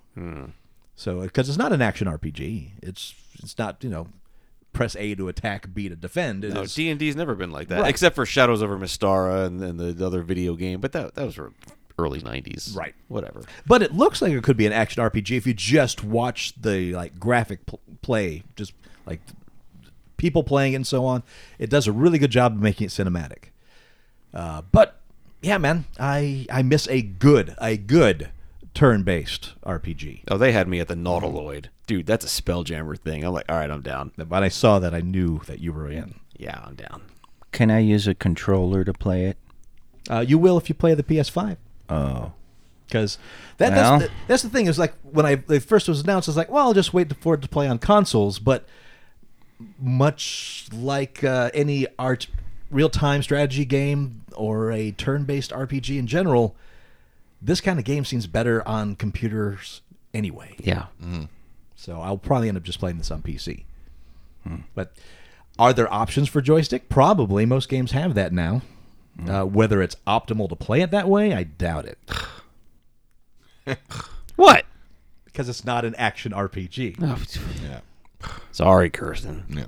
It's just easier pressing all those buttons. And I got to remember which ones and how to use them. And Jesus. Oh, no. I got to teach you something. Yeah. Oh, and on a side note, Henry Bendix. Shut up. I don't even know what you're talking about anymore. Yeah. It's a callback to that thing you were looking up that I no longer care about. Yeah. Thanks, He was Steve. leader of Thank you. Stormwatch before the Authority. Yeah, because he I- kind of Yeah, became an yeah. evil villain. Yeah. character. Bendix. Good, We yeah. knew you were waiting with bated breath, listener. No. But you know what? Certain games, yes, joystick-based games on consoles, all the way. However, when you play any kind of sim on a console, it becomes a nightmare. Yes. Jurassic Park Evolution, Cities, Tropico, any of these kind of games are horrible with a console. Even the only one that's kind of been able to pull it off is when they made that really dumbed down version of Civ 6. Oh, God. Then that was okay on the console but it made it less good on the PC. So, yeah, gross. Yeah. Kevin Smith is preparing to shoot his next film project titled 4:30 Movie, and he got permission to shoot the film during the actors' strike. Smith applied for a waiver, and he was approved due to the fact the film is an independent project, and the script was already completed. Austin Zazur, who was in Clerks 3 and Scary Stories to Tell in the Dark, takes on the lead role, and the story centers on a group of teens in the 1980s who pay to get into one movie and spend the day theater hopping. Quote, since the movie was never going to be an AMPTP movie, that's who the strike is against, that gave us the chance to apply to SAG and get a waiver. We're already low-budget movie. It's only $3 million, so our movie is not a threat to SAG or WGA. It doesn't set back the cause. So SAG gave out 39 waivers already to productions that were 3 days away from wrapping, 1 week away from wrapping, or something like that. Low-budget productions that were not AMPTP-related products. And we got our waiver. So that means by the end of August, we're going to start shooting a movie right here, unquote. Yeah. Yeah, a lot of A24 movies got the waiver, too. Same reasons. It's not a AMPT. Yeah. AMPTP movie. Yeah. No beef with them people. Yep. And the other part of the waiver is that they promise to uphold whatever deal does get made when it eventually does get made. So how people are going to get paid and everything is subject to whatever the new contract is. Yeah. Yeah. And I like that this is the direction he's going in. Kevin Smith has made a lot of interesting experiments over the last 10, 15 years. Some of them have worked, some of them haven't. 4:30 Movie sounds like something right in his wheelhouse. Very Clerks, very Mallrats, very Chasing Amy, very just a nostalgic romp with characters being clever and goofy. Yeah. So I'm all for this particular pitch. Yeah, I was gonna say. I mean, some of the, I guess not Askewniverse type movies. They were hit or miss, but I really liked Jay and Silent Bob Reboot and Clerks 3. Man, Clerks 3 hit hard. I mean, there's if you haven't seen it yet, there's a couple of things that happen in that movie that just are gonna get you if you're any kind of human being. Because wow, so that's why Barry doesn't like it. Well, we know Barry's, Barry, but but yeah, I liked where he was going as far as like this kind of like sort of wrapping up those characters or setting them down a new path. Growing up the characters, I guess, if you will, turning from the children that we see in the earlier versions into basically grown adults. So I don't know. Yep. I liked it. Universal Pictures is moving forward with a remake of the classic 1956 horror movie The Mole People. The project was pitched to the studio by Chris Winterbauer. Winterbauer will write the script for the movie, and The Walking Dead creator Robert Kirkman is set to produce. The original film tells the story of archaeologists who find a lost underground city of pale people and mutant slaves. The darkness dwellers are led by a high priest who rules over the Mole People and is threatened by newcomers and wants to kill them. The new movie will follow a woman who travels to, quote, a town veiled in a conspiracy to rescue her grandchildren from their father. To do this, she must fight through the hell in the underground tunnels where the Mole Peoples reside. That's completely different. Yeah. Like, all different Yeah. except by name. Yeah. No. Get the Yeah. high priest and the weird mutant people back in. I almost feel like this should be in news you don't give a shit about. Yeah, that's very close. I mean, unless it's just not one of those films that takes itself serious at all, like it just goes completely off the fucking rails. Maybe it turns into that. They're just not saying it. Maybe I don't know. It just feels like it should be a news you don't give a shit about article. Why does every pitch have to have the word secret or conspiracy in it? Because those are the selling buzzwords these days. We'd tell you, Todd, but then we'd have to kill you. God damn it. Again. They won't let us tell you, Todd. All them theys. Yeah. At least it's They not don't thems. want you to know the reason why. I'd rather deal with they than them. Yeah. Them are big ants. Yeah. You bigot. Sam Raimi's Army of Darkness is getting a sequel comic. It's titled Army of Darkness Forever. The story will pick up with both the original ending of Army of Darkness and the series finale of Ash vs. Evil Dead. The comic was announced by AIPT Comics and being produced by Dynamite Entertainment. The story picks up, quote, immediately after the events of the beloved film, jumping between three fun timelines: the Techno Army of Darkness of 2093, the S-Mart Isles of 1993, and the Middle Ages Chaos of Castle Kandar. All three get the spotlight in this series. Superstar creator Tony Fleece, from the best-selling series Stray Dogs and contributions to other franchises like My Little Pony and Gargoyles, is setting out to give fans of Ash Williams the ultimate story they've always wanted, unquote. To go with the new series, they're releasing an Army of Darkness movie adaptation 30th Anniversary Edition and Army of Darkness 30th Anniversary trading cards. God, is that 30 years ago? Yep.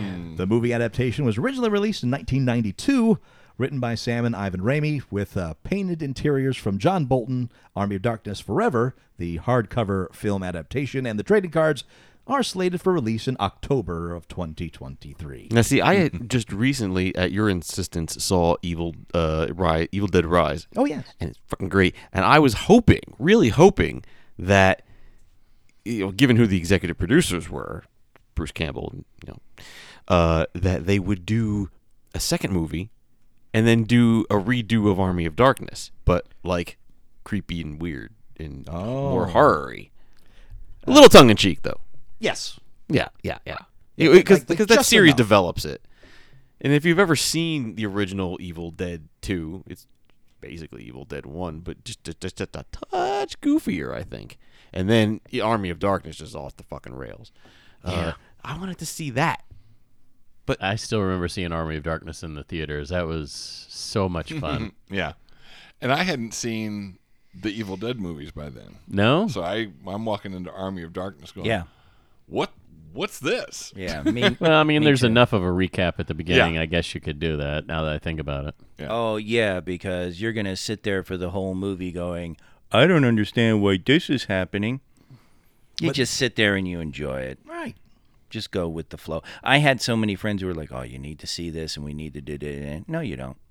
No, you don't. You can watch that movie and it's fine. I was really just blown away by it, because at first I'm like, this is fucking stupid, and then I just started picking up on it and getting it, and then it's just fucking. Well, I mean, it's hysterical. Yeah, just it's funny, like the portrayal. I mean, the way Bruce Campbell chose to portray the character, is similar but almost totally different from Evil Dead 2. Mm-hmm. I mean, like way over the top. Like that was the thing uber arrogant that struck out at me when I did watch Army of Darkness too.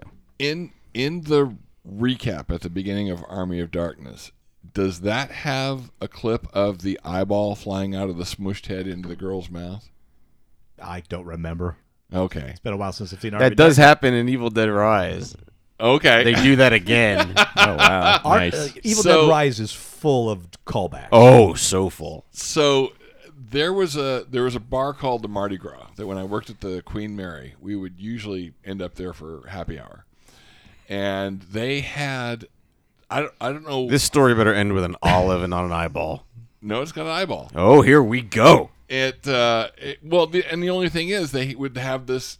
They would have this. All right, it's Friday night, or whatever at the Mardi Gras. It's fun time, and they would show this bunch of somebody edited them a bunch of movie clips together, and one of them was the head getting smushed and the eyeball flying out into the girl's mouth and her going blah, and so you'd see that about every hour, and I'm like, what movie is this from? That's Evil Dead too. Yeah, too. and so I think somebody said that. Somebody goes, "Oh, I think it's I don't know, Evil Dead 2 maybe." And I was like, "What is that?" And then 2 years later, I see Army of Darkness, and I think it was the same friend goes, "Yeah, this is a sequel to Evil Dead 2." And another friend said, "Oh, you haven't seen Evil Dead 2? You got to see that." And I watched it, and I was like, "Oh, there's the eyeball scene." Did you watch Evil Dead 1? trying to think if I have or not. It's kind of forgettable, to be honest. Yeah. You don't have to. It's basically Evil Dead Yeah. 2, but Yeah. Evil not- Dead 2 is a remake of 1. Yeah. That's With So a I think with a slightly higher budget. It confused the hell out of me. I'm like, am I watching 1 or 2? What's happening? When my friends would try to explain it to me, I'd just give them that glazed look because it's like, wait a minute, what? Oh yeah, it's 1. Okay, then why aren't we watching 1? Oh, you want to watch 2? Okay. I was just Army of Darkness. As soon as listen up, you primitive screwheads. That's when I was 1. I was like, okay, I'm on this movie's side now because this is just great. And then Klaatu Barada necktie. Yeah. Oh, Jesus Christ! The way they played with everything was just awesome. Yeah.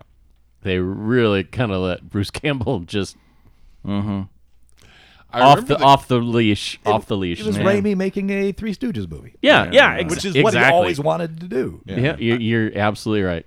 I remember there was a casting notice in Fabulous Dramalog, which was an L.A. casting newspaper around at the time, and they were casting for Bruce Campbell lookalikes. And I was Nice. like, and I knew a Bruce Campbell from Cal State Fullerton. And I was like, did Bruce get a major gig? Because this picture doesn't look anything like him.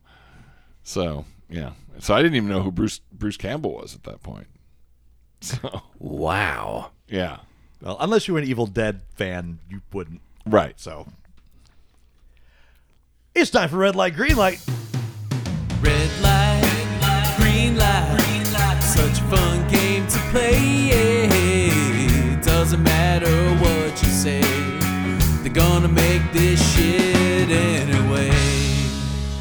Oh, What the wow. hell? All right. Been a minute. Yeah, I it feels- have- Speaking of resurrecting the Evil Dead. All right. I bring this dusty, old, cobweb-ridden meeting to Done Right Productions to order. There's no need to get personal. You are what you eat. Oh. So, I have 4 more pitches here. We can only green light one of them. All right? So each one of you gets 1 green. And your choices are between Ghosts of Ruin, Those About to Die, Inheritance Cycle, and The Adventurous. I'll start with Ghosts of Ruin. Rosario Dawson from Ahsoka and Tony Revolori from Spider-Man Homecoming are set to star in an animated sci-fi series called Ghosts of Ruin. The story is set in the near-future tech dystopia of San Francisco. Quote, Ghosts of Ruin is a genre-bending animated series where virtual reality has evolved into neural reality, creating a world where video games have been synced directly into players' minds and are indistinguishable from red light. What's the show called? It's called Real Life Green Light, right? Yeah. Indistinguishable from real life, unquote. The show follows a group of gamers on their journey into the world's first neural reality battle royale tournament, a game called Ruin. However, a rogue program emerges to turn their paradise into a living nightmare. No streaming service companies are attached to the project yet. What do you think of Ghosts of Ruin? I like that. What? What's wrong with you guys? You're going to have the Steve character who doesn't WASD with his brain. So he'll be standing in a circle and just going around looking at the Looking floor. up, looking down. Yeah. Great. That'll be a 3-second cameo for Steve. The rest of the movie, Oh, listen to you guys. This is awesome. What are you talking about? yeah, we're gonna Jeffler and Vlargdorf this. and Yeah. say, Okay, go. Hit it. I just did. Wow. Wow, that was their best. Oh, boy. They really pulled out the stops. Yeah. Well, I mean, it's the more- the same basic, rogue, the evil program, blah blah blah. Yeah. I've seen that before. I guess Yeah. I got a little Lur and Dorf out of it, but that was about it. What are you talking about? This will be. How many of those have been done? That's going to have a budget. Come on. Tron. Okay. And You want me to just Legacy. yeah, Tron, yeah, same thing. Yeah. Let's see the thing. gamer? Gamer. It's not going to be gamer. We keep naming things that it's like. We've seen this plot before. Dude, Gamer is a We've guy seen being every controlled plot by before. a kid. Steve will tell So you this every is plot not- has ever been done, but that one just I really feel like I've seen that before. Yeah, but this one's going to be better. Terminator. What's that? Terminator is not a virtual reality control. What the hell is the matter with you? No, but I people? mean it's the evil program trying to take over. Oh my God! So it's Colossus. Yeah. Yes, Yeah. right. Terminator's a ripoff of Which so I many need to things. see that. I still need to see that. Oh, Clockwork Jeff. I remember it, but I've just Blu-ray never upstairs. actually watched it. Oh, you have Yeah. it? Yep. Nice. No, you know what? No. Because I know it was hard to find there These for a little fucking while. guys. Yeah, they're naming things that are nothing like this guy. I Kino know. Lorber, I think, has a Colossus. Eat, Pray, Love, same movie. There you go. There you go. Yeah. Chocolat, absolutely. Yeah. yeah. Eat, drink, man, woman. Remains of the Day, very much this. Yes. Yeah. Cannibal Women in the Avocado Jungle of Death, same Well, movie. that's I just like saying the name of that movie. It has nothing to do with this, but it's just fun. All right, let's see how it goes against Those About to Die. Peacock and Roland Emmerich are teaming up for Those About to Die, a new series inspired by the same book that served as the basis for Ridley Scott's Oscar-winning 2000 spectacle Gladiator. It will be, quote, a large-scale drama set in spectacular, complex, and corrupt world of gladiatorial sports in ancient Rome, according to Peacock. Billed as a gladiatorial epic, the series introduces an ensemble of diverse characters across many layers of Roman society where sports, politics, and business intersect and collide. It'll be written by Oscar-nominated screenwriter Robert Rodsott, did Saving Private Ryan and The Patriot, and he'll also serve as executive producer. So how do you feel about Those About to Die, or have you seen this already? Yeah, You it have. It's sounds called like Gladiator. something It's I've called seen Gladiator. before. So, Demetrius in the Gladiators. It's called Spartacus, Blood and Sand. It's called. It was called Rome. Yeah, it's called Peplum. The Italians did like 30 of them in the 6 days. Okay. My worry Blah. about a series like this is that it's on Peacock, and it's not going to be able to get as bloody as Spartacus? Yeah. So they'll probably have to concentrate, on character. And, Or they can make the plot. blood purple. Yeah, they can do that. You know what? Oh, go ahead, Todd. Or But magenta. let's say, to your point, Fuck you, Steve. what about Peacock does not allow them to show blood or violence? Well, it's weird. They'll do language. Yeah. I mean, because I remember watching what's the Natasha Lyonne thing that was on recently? Poker Face. Yeah, first episode, I was surprised. I was like, oh, we're using adult language and Yeah. uncensored. But that's about the extent of what Peacock they did has in the that. leeway yeah. to do more R-rated stuff. Yeah, And it's Peacock's NBC Universal, right? right. Yeah. So the Universal side has no issue. Right. I don't know what the limits that they put on their original series are, because language obviously we've seen, but I don't remember if there's any sexual situations or any extreme violence that has appeared in there. Now, I haven't watched the Twisted Metal one, which could be a violent series, based on the source material. But I've also been told by people that have seen it that it skews far from the source material. So Well, it's not like the source material is a deep well. exactly. I right now, as of this point in Red Light, Green Light, I want us to do a Ghosts Who Are About to Die, which We is salute you. a futuristic Rome where the gladiators are virtual gladiator fighters. It works. And yeah, that's something Barry hasn't seen before. I'd watch it. Yeah, see? Gladiators in the Machine. Yeah. Disney Plus, we're going to do Inheritance Cycle next. Yeah, that Inheritance Cycle is in early development on a new series based on Christopher Paolini's Inheritance Cycle, an epic fantasy novel that began with Aragon in 2002. Paolini is reportedly on board as a co-writer on the project. I still got it wrong. I know. Aragon tells the story of the title character, a farm boy who befriends a newly hatched dragon named Saphira. Oh, never seen that before. As his bond with Saphira deepens, Aragon discovers that he's actually a dragon rider, part of an order of warriors previously thought to be wiped out by the evil king Galbatorix. Together with Saphira, he begins training to be a warrior himself and sets out to defeat the king and restore peace to his homeland. Paolini whatever his That name was is. cool. That was is good. That was close. good. Yeah, getting better. Still a teenager when Aragon was first published. 15. Jesus Christ. Self-published the first novel initially, but the story eventually caught the eye of Alfred A. Kampf publishers, and the entire series eventually became a mega bestseller in the post-Harry Potter boom of fantasy novels for young adults.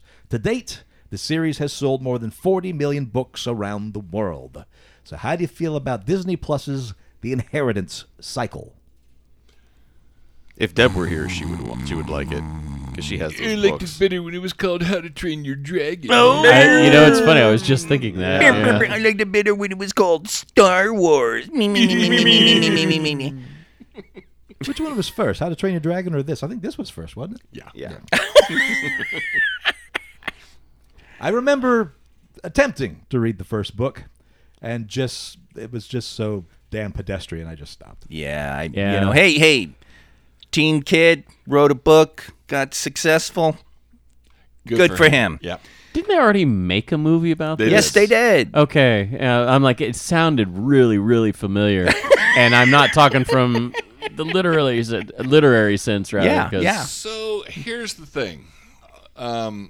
Always our deal is, why are you trying to remake classics? Remake something that's not quite so good. Maybe you can. Well, there you go. So this might be that. this might take an idea that the germ of a good story, the germ of good characters and all that is in there, and then you can flesh it out. And these are all TV series, right? Yes. Yeah.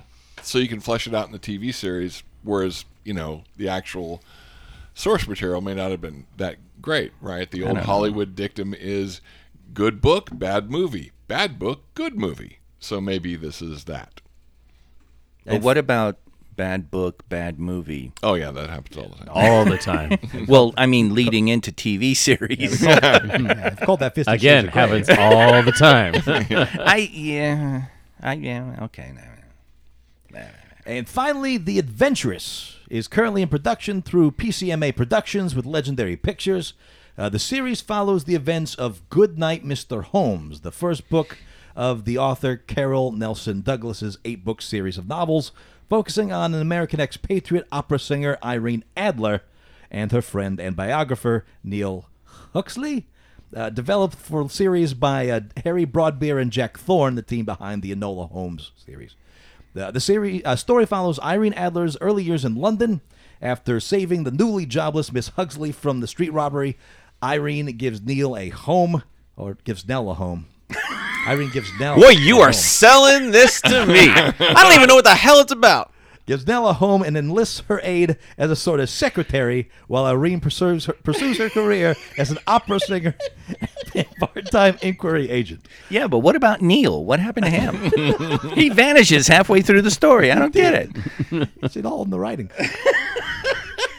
Among Irene's clients are James Whistler, Bram Stoker, and Oscar Wilde.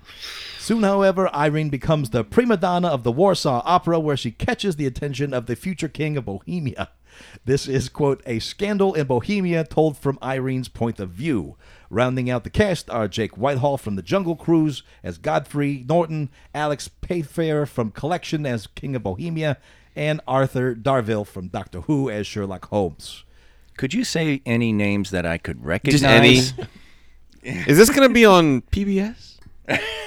It's, Is this Masterpiece? It's a TV series through Legendary Pictures through PCMA Productions. I don't think it's attached to a place yet.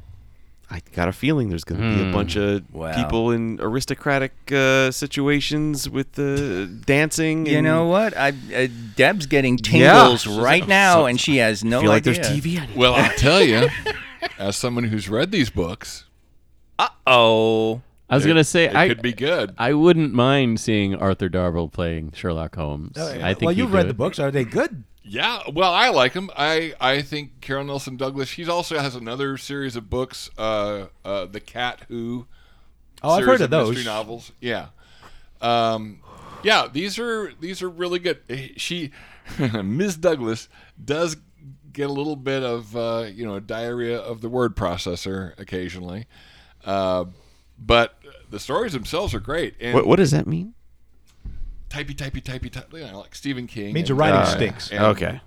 No, it means there's just a lot of it. A lot more words than necessary at Yes, times. a lot more words than necessary, like several of Stephen King's books and J.K. Rowling's later Harry Potter books. But I mean, if this, I guess, first series is good, then later she meets Nellie Bly, who is the reporter that spent a lot of time in a mental institution to write the undercover, write her undercover articles about that. So she does encounter historical figures throughout the course of the. So it's a fictional character encountering real historical figures. Yeah. And solving mysteries along the way. Oh, That- I missed that part in the description. But, there you go. But That's it's a procedural. yeah. Well, Dun, kind- dun. Yeah. I mean, think Distaff, Holmes, and Watson.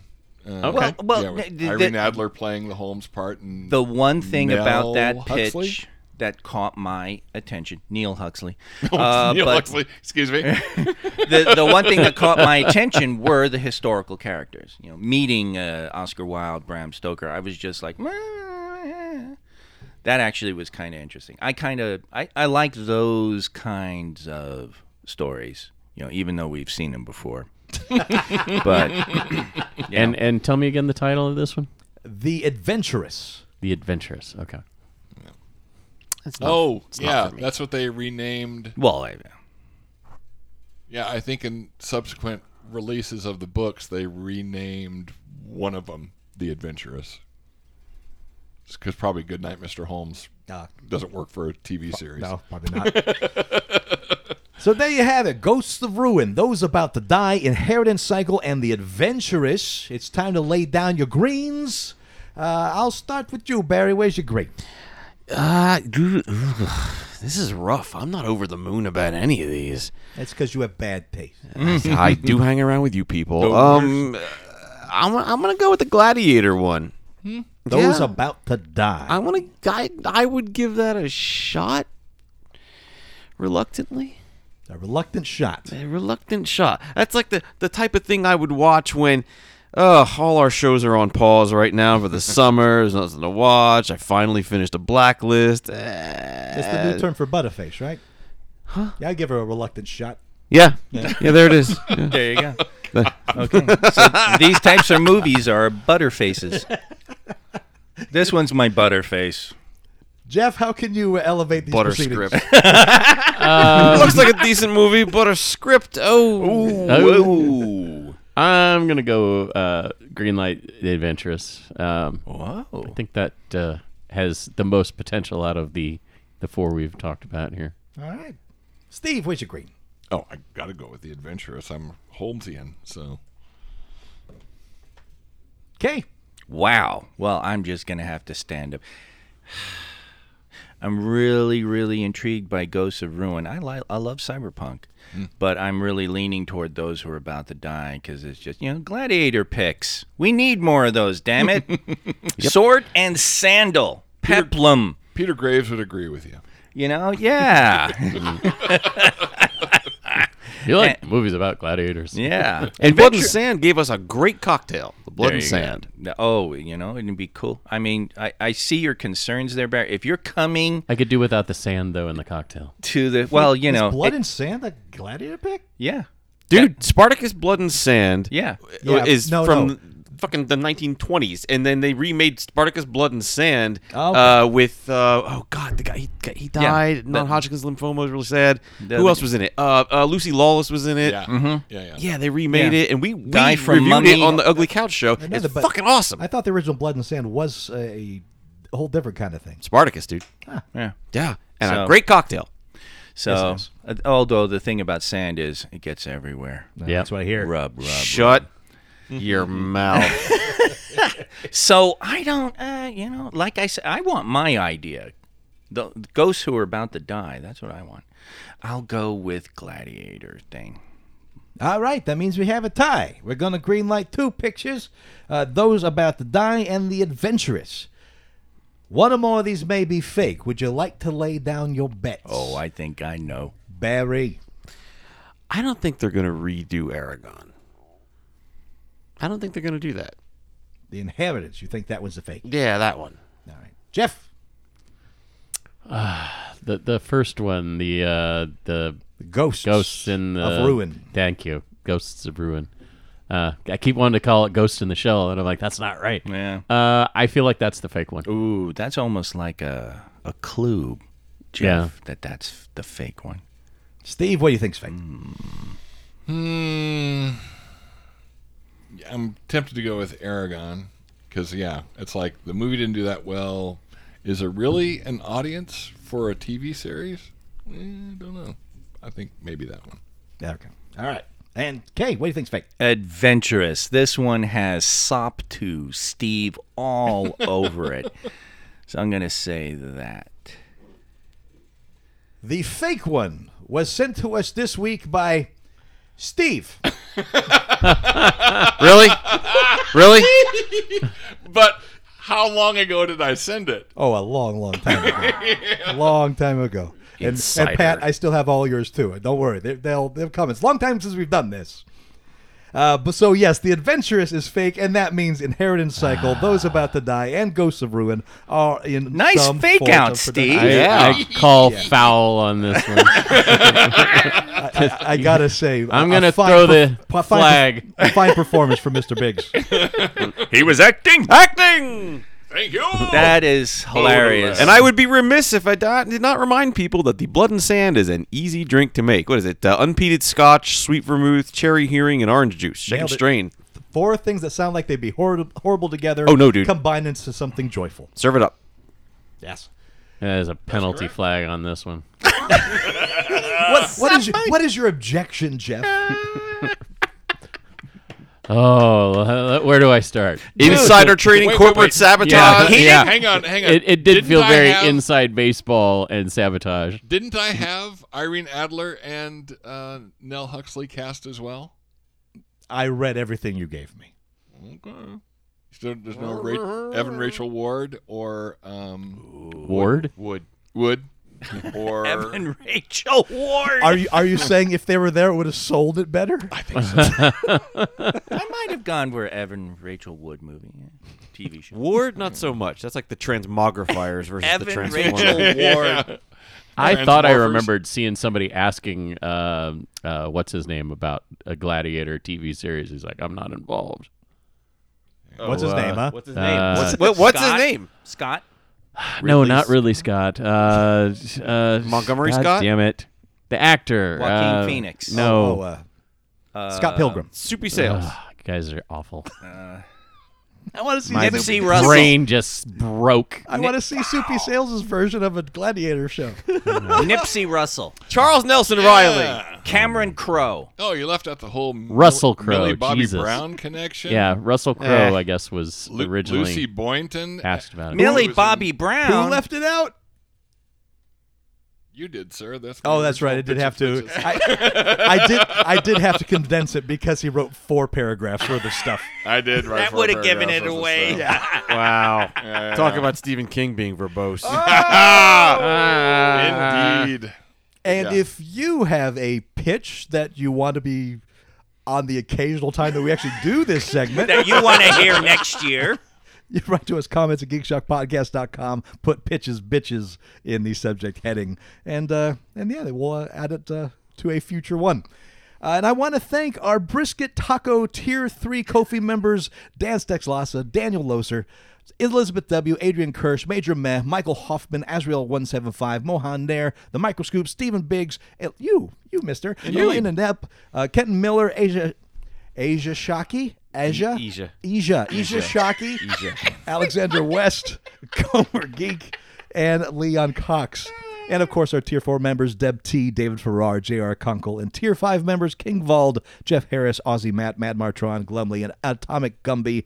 And you, King Vald, for your one-off again this week. Thank you so much. A special thank you to our theme song creator, Sam Heffernan. The song's called Burning Light. You can find it at SWH Music on Spotify, SoundCloud, YouTube, Twitch. Our Red Light, Green Light theme writer is Justin Nozick, a.k.a. Froyog Soft Serve. Find his music at theplaguephysicians.bandcamp.com. And, of course, you, our beautiful listener, the reason why we do this in the first place. Now, you might not be aware, and probably aren't, because we dropped this little piece of magic last week out of nowhere to our Ko-fi members. We have started doing a bonus show for our Ko-fi members called Aftershock. It's just a little bit more Geek Shock for you happy listeners. Now, of course, we'll still always do our hour, 45 minutes, 2-hour show that we've always given you, and that will always be free, but we want to do something a little special for our supporters. So join us there in Aftershock for you Ko-fi members. Steve does it naked. He does, and it's disturbing. And until next week, I am Master Torgo. 80s Jeff. Commander K. Blarg. And featuring special guest star. Actually, not anymore. Not anymore. Just usual dude now. Just regular Professor schmo Biggs. Regular schmo Professor Biggs. Oh, I'm not even a professor anymore. No. I'm just. Well, look, he's Biggs. not a commander. He's Hey, not hey, a master. Oh, that's true. I am I'm a Professor Biggs. There you go. I'm a master. I am a commander. Master Commander. It's the way it goes. That's right. We'll talk to you next week. Yo ho, yo ho. Yeah, I had all kinds of good stuff in here. I had Wow, a good. Define whole good. behind the scenes. How Millie Bobby Brown was originally going to play Nell Huxley. He did but a whole then she had to treatment, drop didn't he? out, and Oh, I kind of did. You went too far. I did. Look, You took it too far. Jesus, it goes on and on and it's on. literally 4 massive paragraphs. Yeah, it is. I went too far. But you could have left in the Evan Rachel Wood and Evan Lucy Rachel Ward. Boynton. Oh, or you could have cut it down to include those. Indeed. By the way, those books are pretty awesome. Don't stifle his creativity, Todd. I don't. I'll do what every major head of studio does and just cut it to Yeah, shit. basically, There yeah. you go. There you go. Yeah. Cut it down to one line. Well, It makes this eventually, whole thing authentic. it's going to be like, Good Night, Dick Tracy. And I also have to make it so it equals out to the rest of the ones That's because true. I have these 5-sentence long pitches that are actual pitches, and then I have this 20-minute dissertation on the adventurers. I think you can figure out which one's the wrong one. Yeah. And by the way, those books are pretty awesome. If you like Sherlock Holmes, if you're interested in Irene Adler, Carol Nelson Douglas is a good writer, even if she is rather verbose. What if you're not? Well, then don't read them. Well, then, Easy. Okay. All right. I will take your advice. Wow. I will do as you suggest. Geek Fine. Shock. Have no fun whatsoever. That's right. I will sit in my room and pout And there you go. that's his idea of fun. and eat celery. Yeah. And there you go. Ooh. What a life. Geek Shock. Solving problems one geek at a time. What? What was that even? And Where does that even come from? What does that mean? That means What inspired you to say that? don't watch it if you don't want to watch it. Are you trying to find a catchphrase for this show? No. Shock. Try our creamy thick shakes. Geek Shock. You could be doing other things. Geek Shock. Geek Shock. Vlarg is a butt. I'm behind that one. Yeah. Don't get behind my butt. That's a T-shirt. And then we just give him a big orange butt head. I was gonna say, With a call him beard. Vlarg as a butthead, and then just Yeah. have him in the Then Ferengi just put garb. in a Ferengi face. I'm just braver than you for Braver? saying what I think. I say what I think, and you're like, Yeah, but what you think is dumb. yeah, think so I'm dumb braver things. than you because I'm saying more of what I think. Yeah, but you say dumb things. Yeah, it doesn't matter. That even makes me braver. Ha. Yeah. I wish you could see this little head thing he's doing right now. It's great. Great. There. Great. And Varg is a butt. great. Steve is drawing pictures for the audio show. There you go. Which camera am I on? Is it 3 or 1? There's no camera! Push the button, Frank. No!